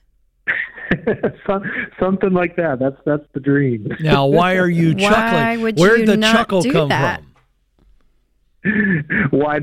So I guess two things. Number one, we are changing, moving towns, and we're sort of there's a little bit of emotional attachment, I'll say, to the existing house. Visions of moving back and doing something with the property or something. But also just a question of what's the right investment. Does it make sense to hold on to it as a rental, or does it make sense to just sell it? How far away are you moving from it? It's about an hour. It's, not too far. And how much do you guys make a year, Brian? My wife and I are both in tech. So we gross around $340 a year. Nice. Do you want to be long distance landlord? Because an hour is just at the point of a pain in the you know what. And can I add this, Brian? And you guys said you have an emotional attachment to the house. Some family's going to move in there with a dog and 3 kids. Oh boy! And you're going to be like, "Ugh." Speaking of emotions, and you're not going to want to move back into that place. I mean, honestly, to move back in after 3 or 4 other families have lived there. Yeah. It just, this is the great. romanticism of it leaves. I love this. What's the favorite part of the house? Give us an emotional attachment. It's I don't know how to, we're in the Christmas season. The best I can probably describe it is it's just like a nice, cozy house in a great neighborhood, end of the cul-de-sac. It's just worth $1.3 million. Yeah, there's that. I know. No, the other bit, I don't know if it's helpful, is our mortgage. Part of it, I guess, is because we bought pre-COVID, and mortgage rate was like 3%. The mortgage monthly we're paying, with insurance, and taxes, and all honestly, that, Brian, that doesn't really factor majorly into my thought process, because for you guys. Do you have any other debt? Do you owe stuff on your cars, credit cards? No. Okay, Brian. Listen, here's where I would say to keep it. If you called in, Brian, and you're like, we're making $1 million a year, I'd say, you know what? Pay off you guys live on nothing. Pay off that house. Pay off the other one. Yeah. Keep it as a rental because it's yours and you own it outright in 3 years, whatever. But this keeps you, $560,000 on one, $680 on the other. Oof. It's keeping you guys in debt. And so when debt comes into play, there's a lot of this that's just, it I don't know, it just adds on, to me, more stress. And the idea of, it's just passive income. The renters will pay. They'll pay them more. All of that people believe about rentals is just not true. There's more of a headache. Now, if it's all paid for and you can take on the risk of something, that's something else. All right. Now, I just had a thought, Rachel. Yeah. And I don't think this changes anything, but I got to ask, Brian. Danbury, Connecticut, pretty historic place, as I recall. I've never been there, but pretty historic. I'm guessing pretty high income. Yeah. Okay. What would the rent? Nice New England towns, that sort of thing. Yeah. I actually want to go sometime, but. What would you say the rent is, the market? Do you know what the market rent is, what you could get for your house? We've been told, because the market is so constricted right now, that we could get around $5,500, $6,000 a month. And what's the mortgage on it? Like $3,300 a month. That's with taxes and all right. insurance. It's not changing my opinion. I just wonder if it changes my co-host's opinion on that. That's interesting. You're doubling up now. Now you still got the pain, and it's an hour away. And I have another question. You said the hope is we return. When would that be? When would you return, if that was even an option? I mean, we talk. I know it'd be like 5-10 year time. Oh, okay. That sort of time. All right. I just wonder, Gosh, Rachel, does that change your mind at all? Honestly, Brian, it doesn't. And I know people are going to go on YouTube like, Rachel, you're crazy. Because here's what I think, Brian. And I'm usually a glass half full kind of person. But I'm just thinking, oh my gosh, what if in 18 months, 24 months, what if something happens to the market? What if one of you loses your job? Without question. Like this thing that is supposed to be so great, and in a perfect world, it's great. Where, Brian, in a perfect world, you could sell it, bank $220,000. That's what I'm doing every day of the week, by the way. Putting that, half that, maxing out retirement, putting some of that in a Vanguard account, letting it grow, going on vacation on just the interest. I mean, you know what I'm saying? Like your life. I agree with you. It's all of it. I agree with you. I would sell I'd it, take Brian. the cash. And I get that it's a really sentimental. I get that. Make some videos before you leave. Yeah. And can I tell you this, Brian? Have y'all moved into the new house yet? Not okay. yet, no. And is it an upgrade of a house, would you say? Like it's nicer It's a little nicer. It's importantly just more space because the family's growing. So that's the principal reason why we're... Okay, so do you love the new house though? Are you excited about it? Yeah, no, it's a great. I mean, wife and I are sort of the people that are really sticklers about things, and this house checked the box. And I'm only saying that, Brian, because my husband and I, when we built and moved in 2019, our house, we had only lived in one other house. It had been about 11 years. I brought all 3 kids home from the hospital in this house. It's big. It's right when Winston and I moved as a married couple. We had spent a decade of, and all of it. And I cried and I took pictures of every bed. I mean, all of it. And I just told Winston, I was like, I'm so sad. I'm so sad. But yet we're building this home that we're so excited about, but I'm so sad. I'm so sad. Yeah. Brian, can I tell you this? This is not an exaggeration. We moved in. 2 to 3 days later, I had to go back to the house because we forgot something in the garage I had to pick up. And I walked in the kitchen and I was like, whoa, I want to go back to my new house. There it is. I flipped a switch. And again, and you may not, but I'm telling you, when you make the change, the glamour and I understand the sentimental factor, but it seems just to, I don't know, for me, it'll always be special, but it's not a reason I would keep it for $560,000 I think you're of debt. so right. I'm with Rachel. Take the cash. Keep the memories. And go and run off into the sunset with $220,000 in cash after a paid-for home, Brian. And then think about this. Y'all's whole income is yours. Huge income. And your $3,000 rent's not even going to be or $6,000. You know what I'm saying? Like, there's just so much to do. And now that brand new house, or that new house for you guys, is a massive investment that's paid for in Connecticut. Right. Yeah. I like it. At Connecticut real estate, by the way. Oh, I can only imagine. You ever been to Connecticut? She doesn't know. No, I was going to say Boston, but that's Massachusetts. Yeah, okay. I'll show her the map. Don't go anywhere. More coming. This is The Ramsey Show.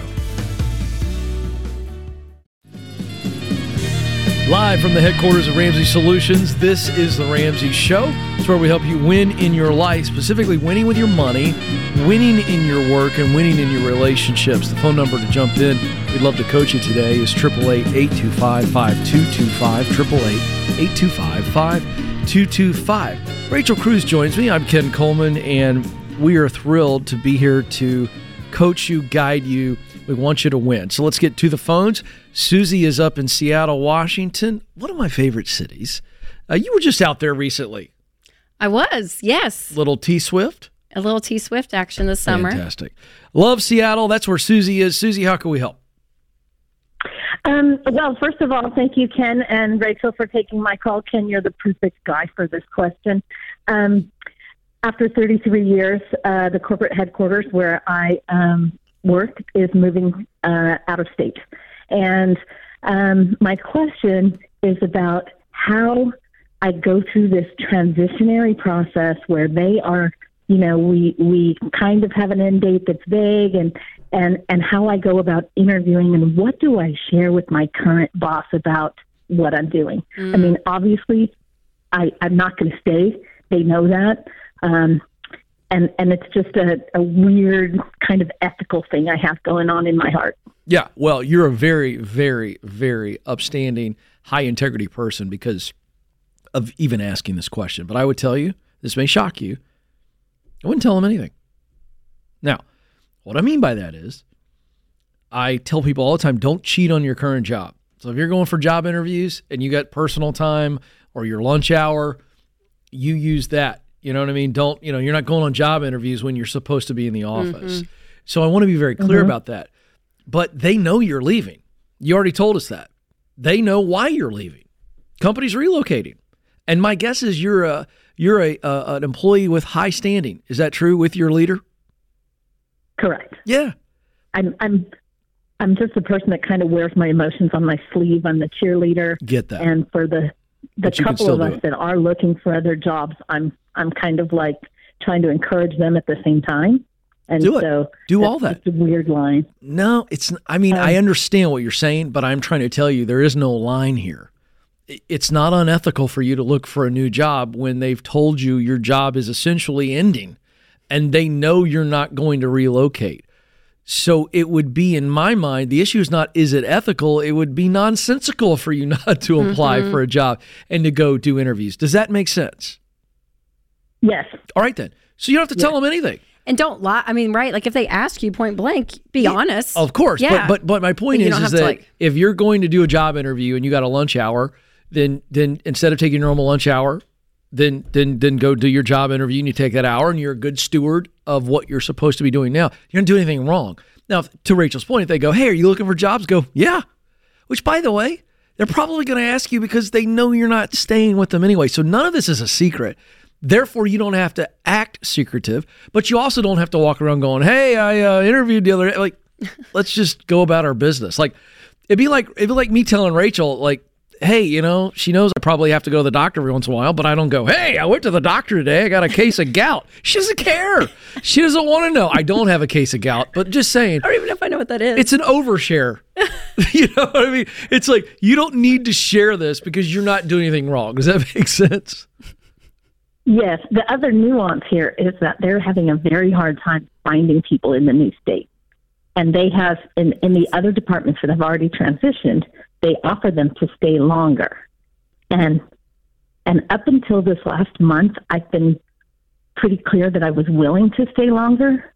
But my heart has kind of changed because, partly because of your show, I am encouraged about the job market. I know there is something better for me out there, and I'm excited about that. And because of the Ramsey plan, I have total financial peace. Yep. I am not concerned at all about that, and I'm ready to move on. And so I'm also kind of worried about that transition when they ask me to stay if I don't, or if I... well, here's the deal. You're right, though. It's on paper that they're letting me go on. That's right. And here's the deal. You're such a nice person. You're probably a bit of a people pleaser, and you're probably wrestling with some guilt, but you have not done anything wrong. See, we use the word guilt. We apply guilt to feeling something bad, that is I've done wrong, And so you've not done anything wrong, and I think you're just very open and clear, and if they ask you to stay a little longer, you go, I don't think I'm going to.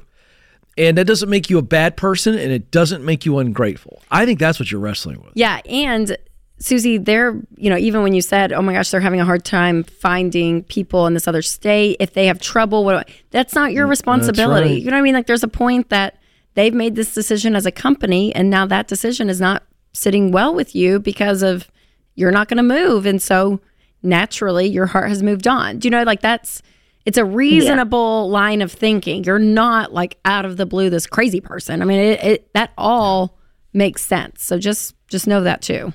Yeah, Susie, you're a great lady, and there's great things ahead. And I would be moving forward on everything that you want in the next season of your life. No guilt. Thank you so much. Yeah, you bet. Appreciate that. What a sweet lady. I love that. Yeah, so and fun. Just as a little tack on to what she said, because of the Ramsey plan, I'm able to do this.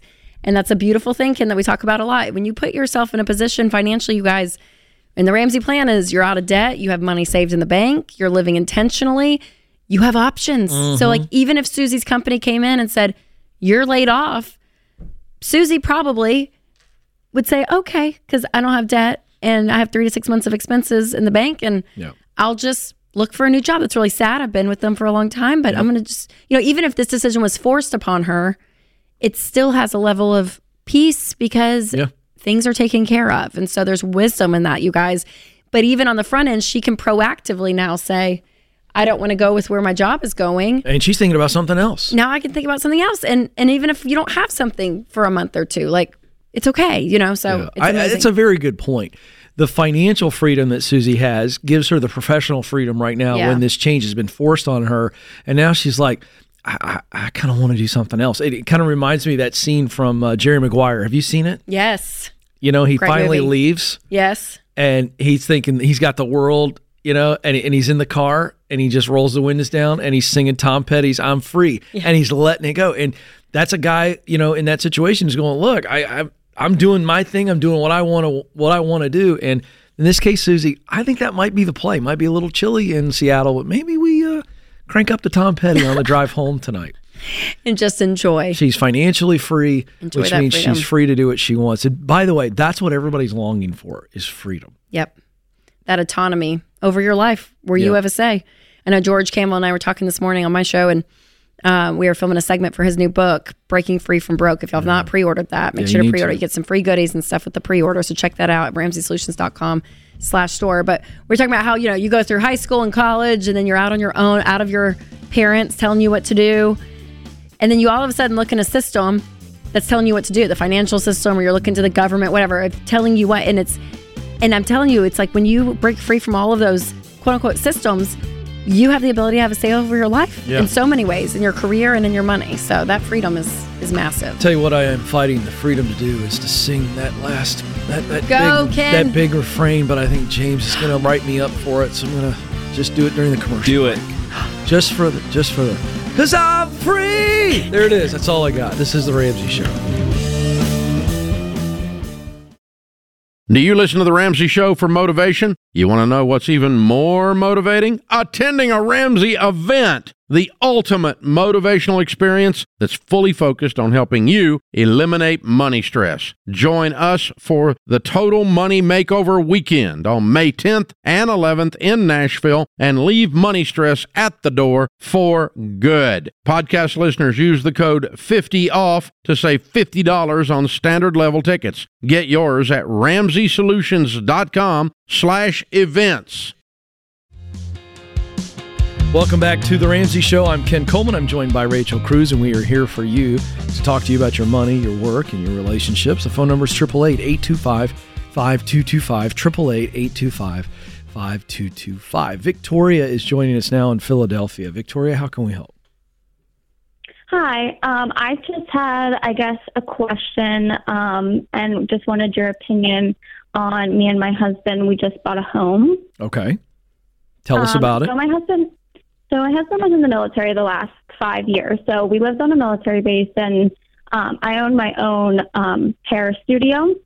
So with living with no expenses with the military, we were able to save up quite a lot of money. So when we moved back home, our intent was to buy a home and not to rent. So we lived with my parents for just a month before we found a townhome in the area that we wanted to be in. We kind of went into it knowing it wouldn't be our forever home. It's just a small 2-bedroom little townhome. But we didn't want to rent and not be able to save up another significant amount of money as our down payment. So we went through with buying it, and now in my head, I'm like, will we ever be able to get out of it? It's not a forever home. How long should we stay in it?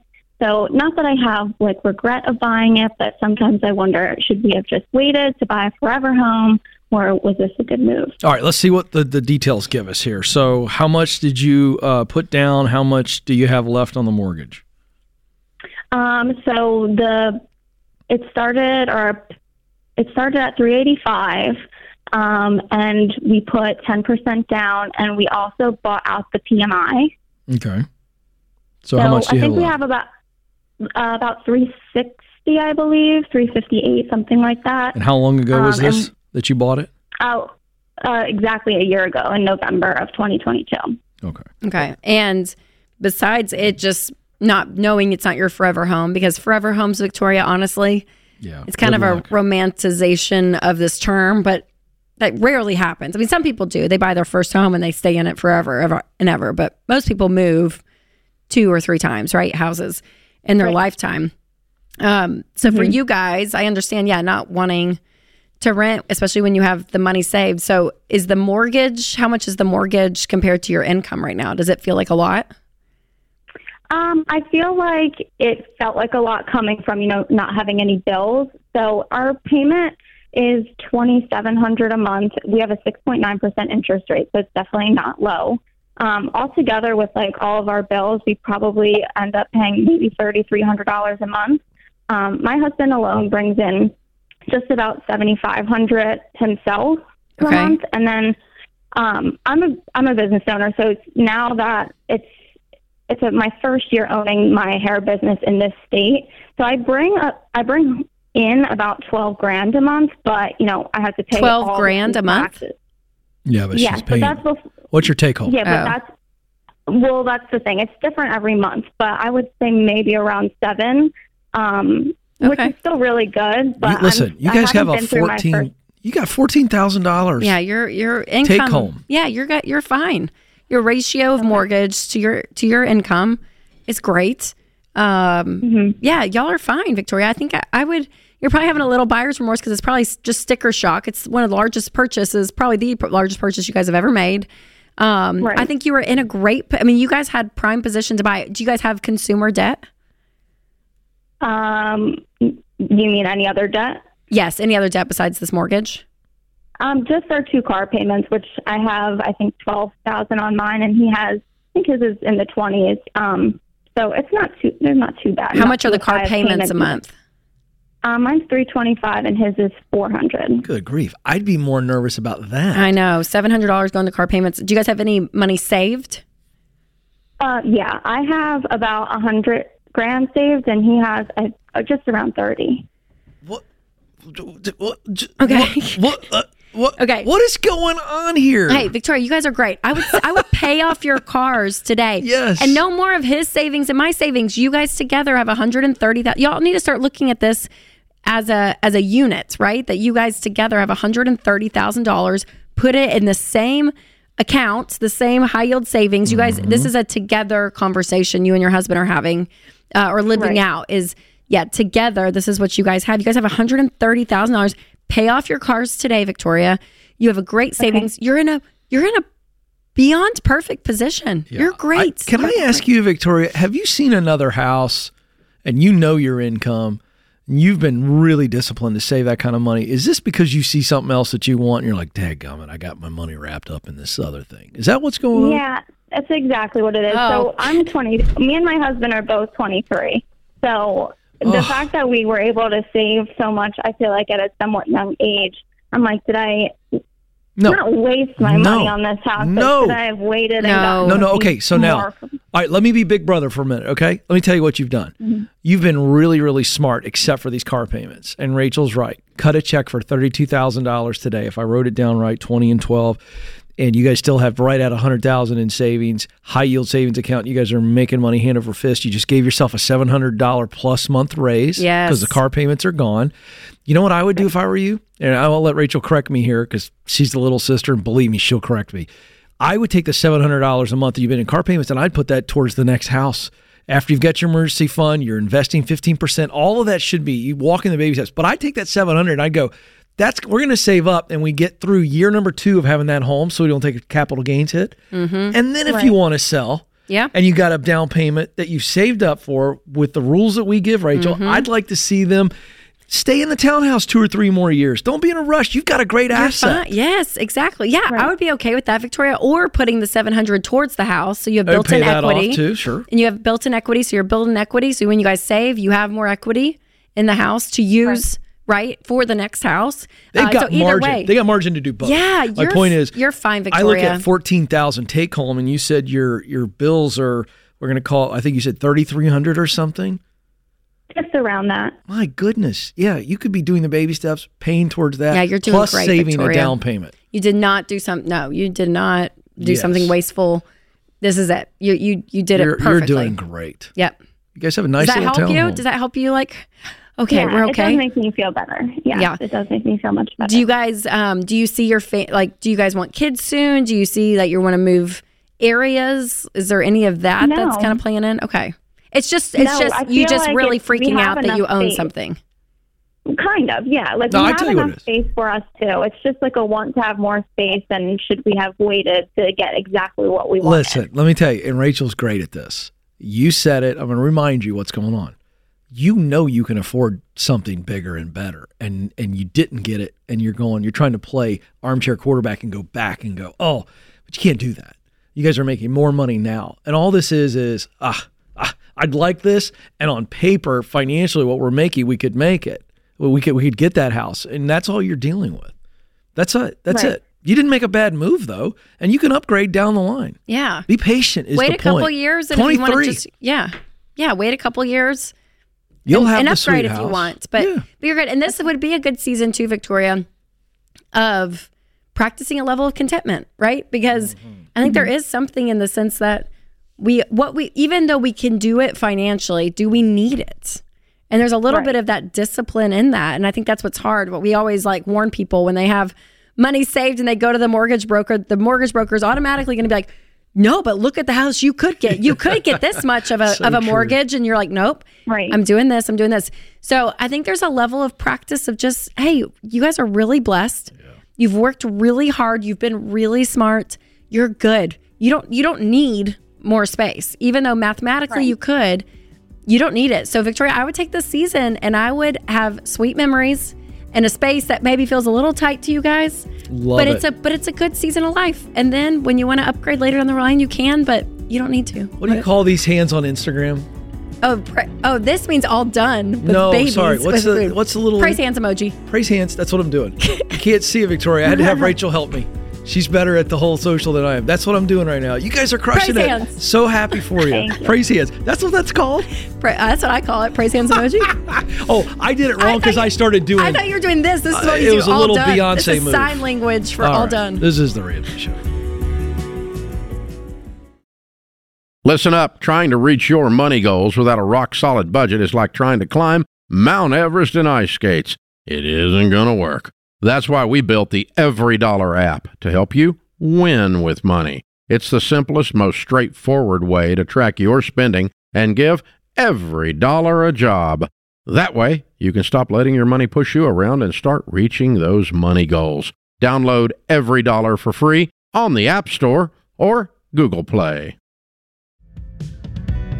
Welcome back to The Ramsey Show. I'm Ken Coleman. Rachel Cruz joins me. We're here to answer your questions about your money and your work and your relationship. 888-825-5225. 888-825-5225. Portland, Oregon is where we go next. Carson is there. Carson, how can we help? Hi. I'm looking to start a fab shop with a friend of mine, and I'm just curious if that is something that I wouldn't have to take a commercial loan out for. Is that even smart? No. I'm also no. I'm also trying to go into a welding program, right? And that will also require me to take out student loans. Okay, But whoa. All right, hold on. Hold on. No, I want you to keep going, but I want to understand this. How much is the welding program going to cost? $28,000. And that is how long? How long before 10-month program. How much? 10? $28,000 for a 10-month program. 10 months. Okay. And what is the different? What are you going to do with that? Is that going to help you in the fab shop where you're all that fabricating, or is this something separate? No, it will help me because when we start the fabrication process, I'm going to be running all of the business, but it's just going to be me and my buddy doing most of the welding, and I don't want him to be alone doing all the welding. Okay. Is there another option than a $28,000 welding program? Well, I've kind of panicked when I heard that, and I called you guys, and I called my parents, and my dad owns a business. He owns a body shop and has welders on his payroll. And he was looking at buying me a welder, actually, a TIG welder for Christmas, and just buying the material myself. And I'm just thinking about it, and I've talked it over with my friend who's the welder, and according to him, I can learn how to weld all on my own. You can. And I don't need a piece of paper. You don't need it at all. Carson. So, Carson, thank you for playing. I was walking you right into that because welding does not require any kind of licensing. Welding requires experience. You're surrounded by welders. Carson, please do not take that program. Do not take it. You don't need it, number one. Number two, you can't afford it. And your dad is in an industry that's, you could sit down with any of those guys and watch and learn. And let me also say this, just business 101, Carson. You get this business up and running and you need a second pair of hands. If you're not at that skill level yet, you can hire that out. There are plenty of welders out there, and you build that into the cost of doing the work. So you having to take this course is it's not a requirement. And I don't want you to take the loan out. Now, let's talk about the business itself. What do you think it's going to cost, real capital, to actually start this fabrication business? $300,000. What's the $300,000 go for? Talk me through that. Leasing the building out for a period of time, however that may be. The welders, in particular, the welding tools, TIG welding, the MIG welders, all of that, the gas. That's going to cost around $3,000 for the gas. It's going to cost around $10,000 for all the welders, and it's going to cost. Well, the welder salaries, that's the thing, because there's per diem, and then there's, how much you're actually getting per hour. And I'm thinking, I'd want somebody starting out at least 25, because I want somebody of skill. All right. And per diem, that's $100 a day, or $75, $50 a day, depending on the level of skill. Yep. So how old are you, Carson? I'm gonna have to pull up. I'm 19 years old. Carson, this is great. So I'm going to challenge those numbers. But I like that you're already able to rattle off those answers. But you're 19. My advice to you is go work for a fabricator. Get the welding skill by getting paid to do it, working with your dad, working with friends of your dad. Get into this business, but have somebody else pay you. You're 19. Maybe you do it for 4 or 5 years. I'm not going to hold you to that. I don't want to hang that timeline on you. I'm giving you an example. But let's just say that you did it for 4 years. That puts you at 23, and you've been making really good money as a welder or in a fabrication shop, even if you're on the business side. Because I hear more of a business guy than a welder. So if I go to work for somebody who's winning in the car fabrication space and all that, and I get a master's degree in real life experience while I'm getting paid, and I'm putting money away, and I'm now going to take that new welding skill, and I'm going to make an extra $50,000 a year, and in 4 years I got $200,000. I'm trying to play this out for you, that my friend, if in fact it's going to take you $300,000 to eventually open up your own business, you are so young and so far ahead of the game with your vision and knowledge. Be patient, because at 26 you could start that business cash, have zero risk, and be crushing it and be a multimillionaire. Carson, the amount of small business owners we talk to that are paying for companies that have closed 8 years ago and they're still paying off the loan, it's not good. So remember this, move at the speed of cash. It's going to be slower.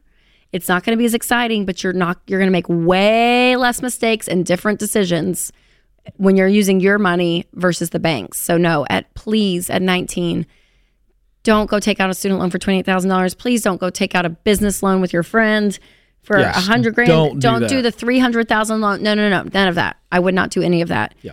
Take your time. You're very smart. You're going to start, the stuff is going to start to click, and you're going to start to understand, oh my gosh, if I just stay in this and I'm patient, and it's going to go by so fast.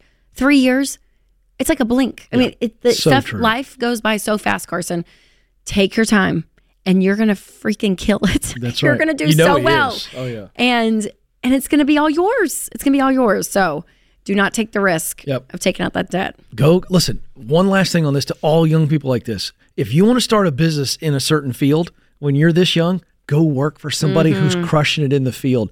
The amount of knowledge and wisdom you're going to get while getting paid is enormously valuable. And sometimes you may get into the business and be like, oh, Is this what this is? It's not all it's cracked up to be. It's not what I was Very thinking. good I mean, point. people do that a lot where they Very good point. have this idea of something and then you go get it and you're like, ooh. What do you say, Rachel? Can we help Rebecca? Yeah, we'll go quick. Let's go. Rebecca in Minneapolis, how can we help? Hi, I'm just calling because I'm going back to work next week. I just had my third baby, so maternity leave is ending. Uh-oh. And daycare costs are going to be starting. I already have one son in daycare, and we pay $225 a week for him to be in there full time. And right now, with adding a baby, we're going to be up to $425 a week.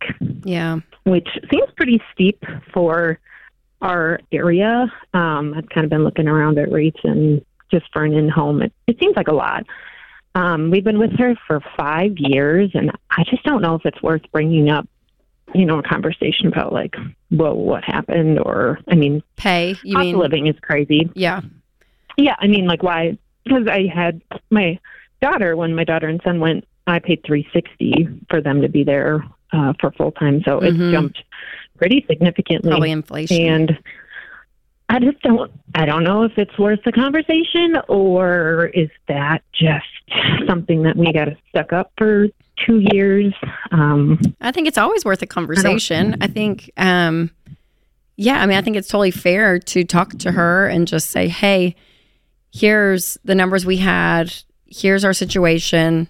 Is there any way you could do 400 or 370 or 390, or, you know what I mean? Give her a price that's fair, because like you said, her rent on the place may have gone up. I mean, there are these expenses. I would assume she's not just jack the rate. She may be, but there's also a lot of cost that goes into owning, right, a business. And so I would offer her another price and just see if she takes it. And if she doesn't, you guys are either, it's going to be 2 years of dishing out $425 a week for childcare. Find other options if you feel safe doing that, and or one of you guys wrestling with the idea of like, does one of you just stay home, right? I mean, there's a point where childcare can be, it's so expensive. It's so frustrating. It's so frustrating, but it can be so expensive that you have to equate, hey, is this worth the trade-off of what I'm actually bringing home in my other job? And is it making sense financially and for our family? So that's always a conversation, but I would have a conversation with her and offer her a different price and see if she takes it. Yeah. Thank you for the call. Congrats on the new little one. I know. And this is going back So after the hard. third. Oh. It's a lot, Rebecca. Oh, boy. So I feel you. Don't move. More of your calls coming up. This is The Ramsey Show.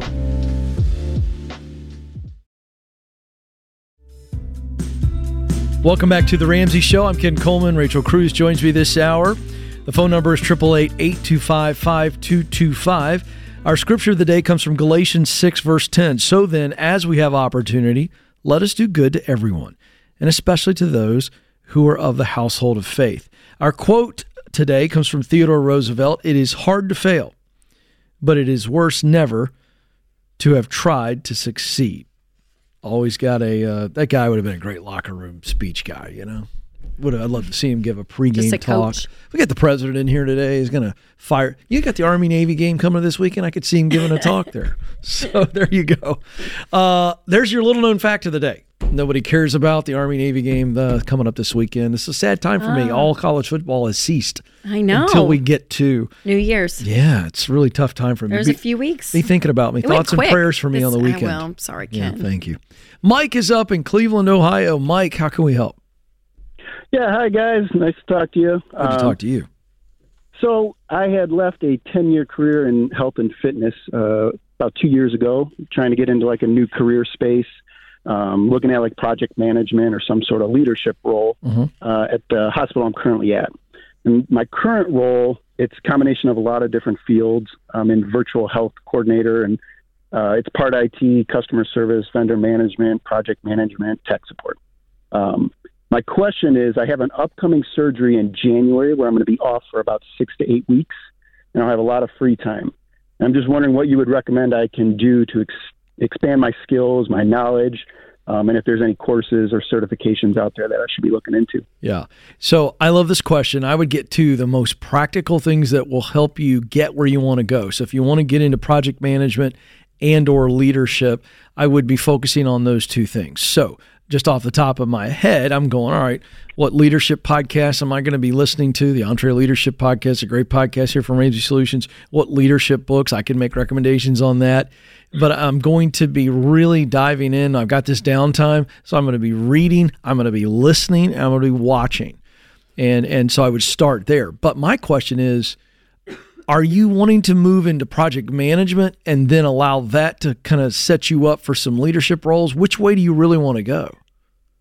That's the part I'm still navigating, and I'm doing that with like my current supervisor. He meets with me once a month to kind of explore career options. I was in leadership in like the health and fitness industry, and I like that part. And now I'm in my current role. I'm doing a little bit of project management. So at this point, this is kind of where I've just kind of started to get my feet in the water and figure out more clearly what I want. Well, so for instance, we at Ramsey Solutions, I partnered with our Ramsey Education Department about a year and a half ago, and we came out with a project management course. And so taking a course like that, if you haven't done anything more than just kind of I'm dabbling in project management in my current role, a project management certification would be a great thing to do in that 6 to 8 week period. And again, kick the tires on what we've got. I'll have Austin connect you to our team on that. You can see if you want to use that or not, but it's a really good course. But absolutely, if project management is something you're interested in, I would do some research on several courses, like you would a college course. I'd go, do I really want to spend the money and the time to take it? And I think that's the answer. I'd talk to some more people who are in project management.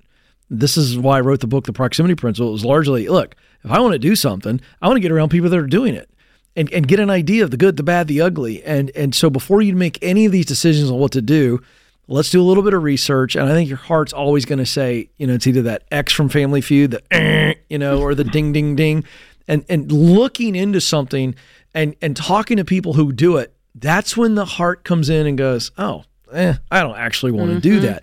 And you've been in leadership before. It was just a different industry. Yep. So if you loved leadership before, my guess is you're going to love it again.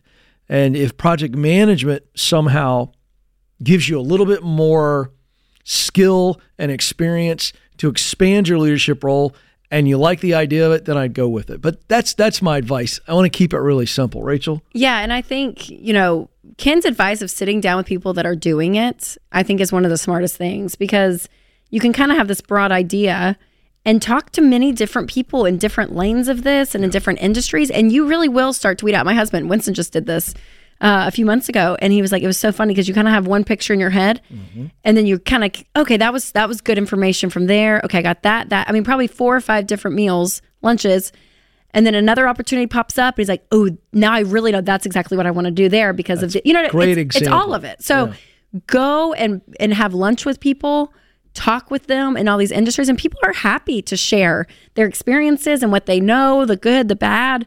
But I think that's one of the best resources you can do. And I think it is so helpful just to weed down, okay, this is it. This is really what I've realized I loved. Yeah, absolutely. So Mike, where you're standing right now, I mean, what is that 5, 7, 10 year, not holding you to this, what would you like to be doing?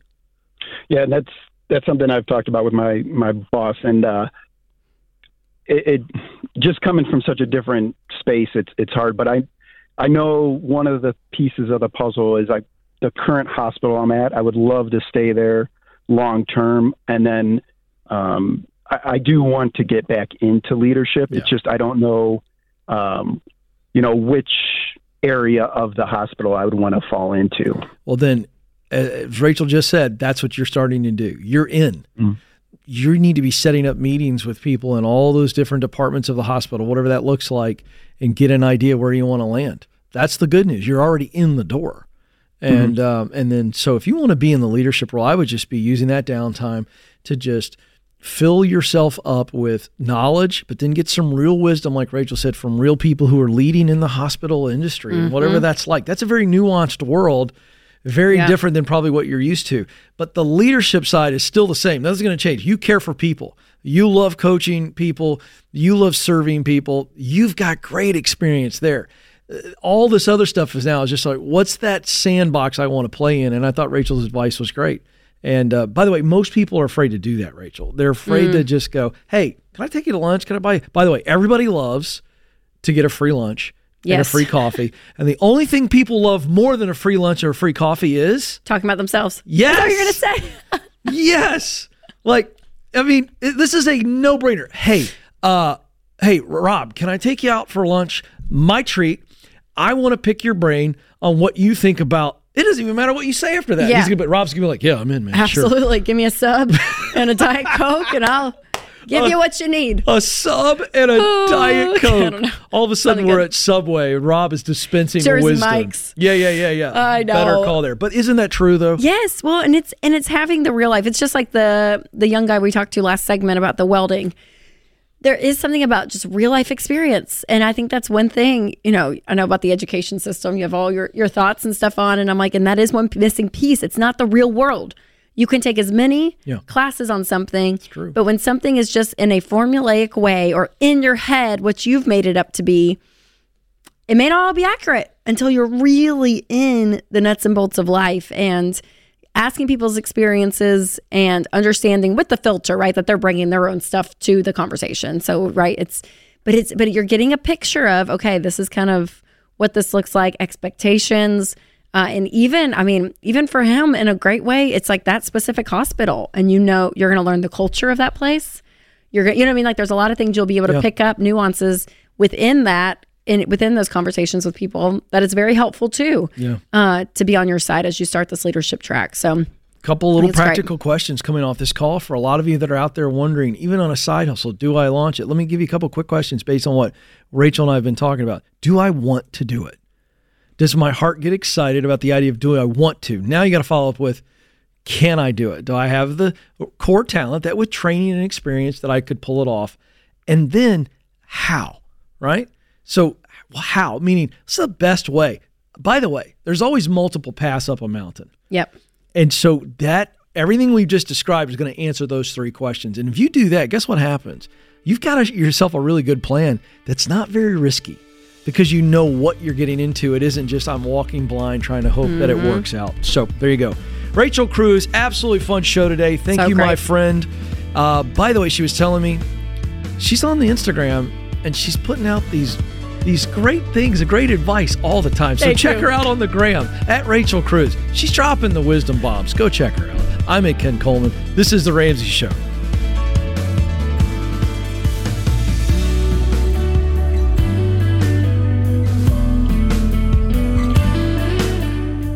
Hey guys, I'm Rachel. And I'm George. And you've probably heard our voices before on The Ramsey Show. And do we have a surprise for you? Yep, we have our very own show, Smart Money Happy Hour, where we talk about pop culture, current events, and of course, money. George, it's a great show. And what else do we talk about? So much, Rachel. Not enough, and yet too much. We talk about guilt tipping because tipping is out of control and I won't stand for it anymore, which is why I'm sitting. I'm glad you were taking such a stand. And we also talk about something else I'm passionate about, Disney adults. Oh, George. Why is it a thing? Listen, some adults still find the magic. Sure. We also talk about toxic money traits and girl math. And if you don't know what those are, you have to listen to the podcast. Yeah, there's a lot there, you guys. It's pretty fun. We keep you relevant, is what I'm trying to say. We help you out. So pull up a chair to the happy hour you wish your friends were having. We promise you won't regret it. And if you don't have friends, we'll be your friends. We will. We're great friends. So make sure to check it out on Apple, Spotify, YouTube, or the Ramsey Network app.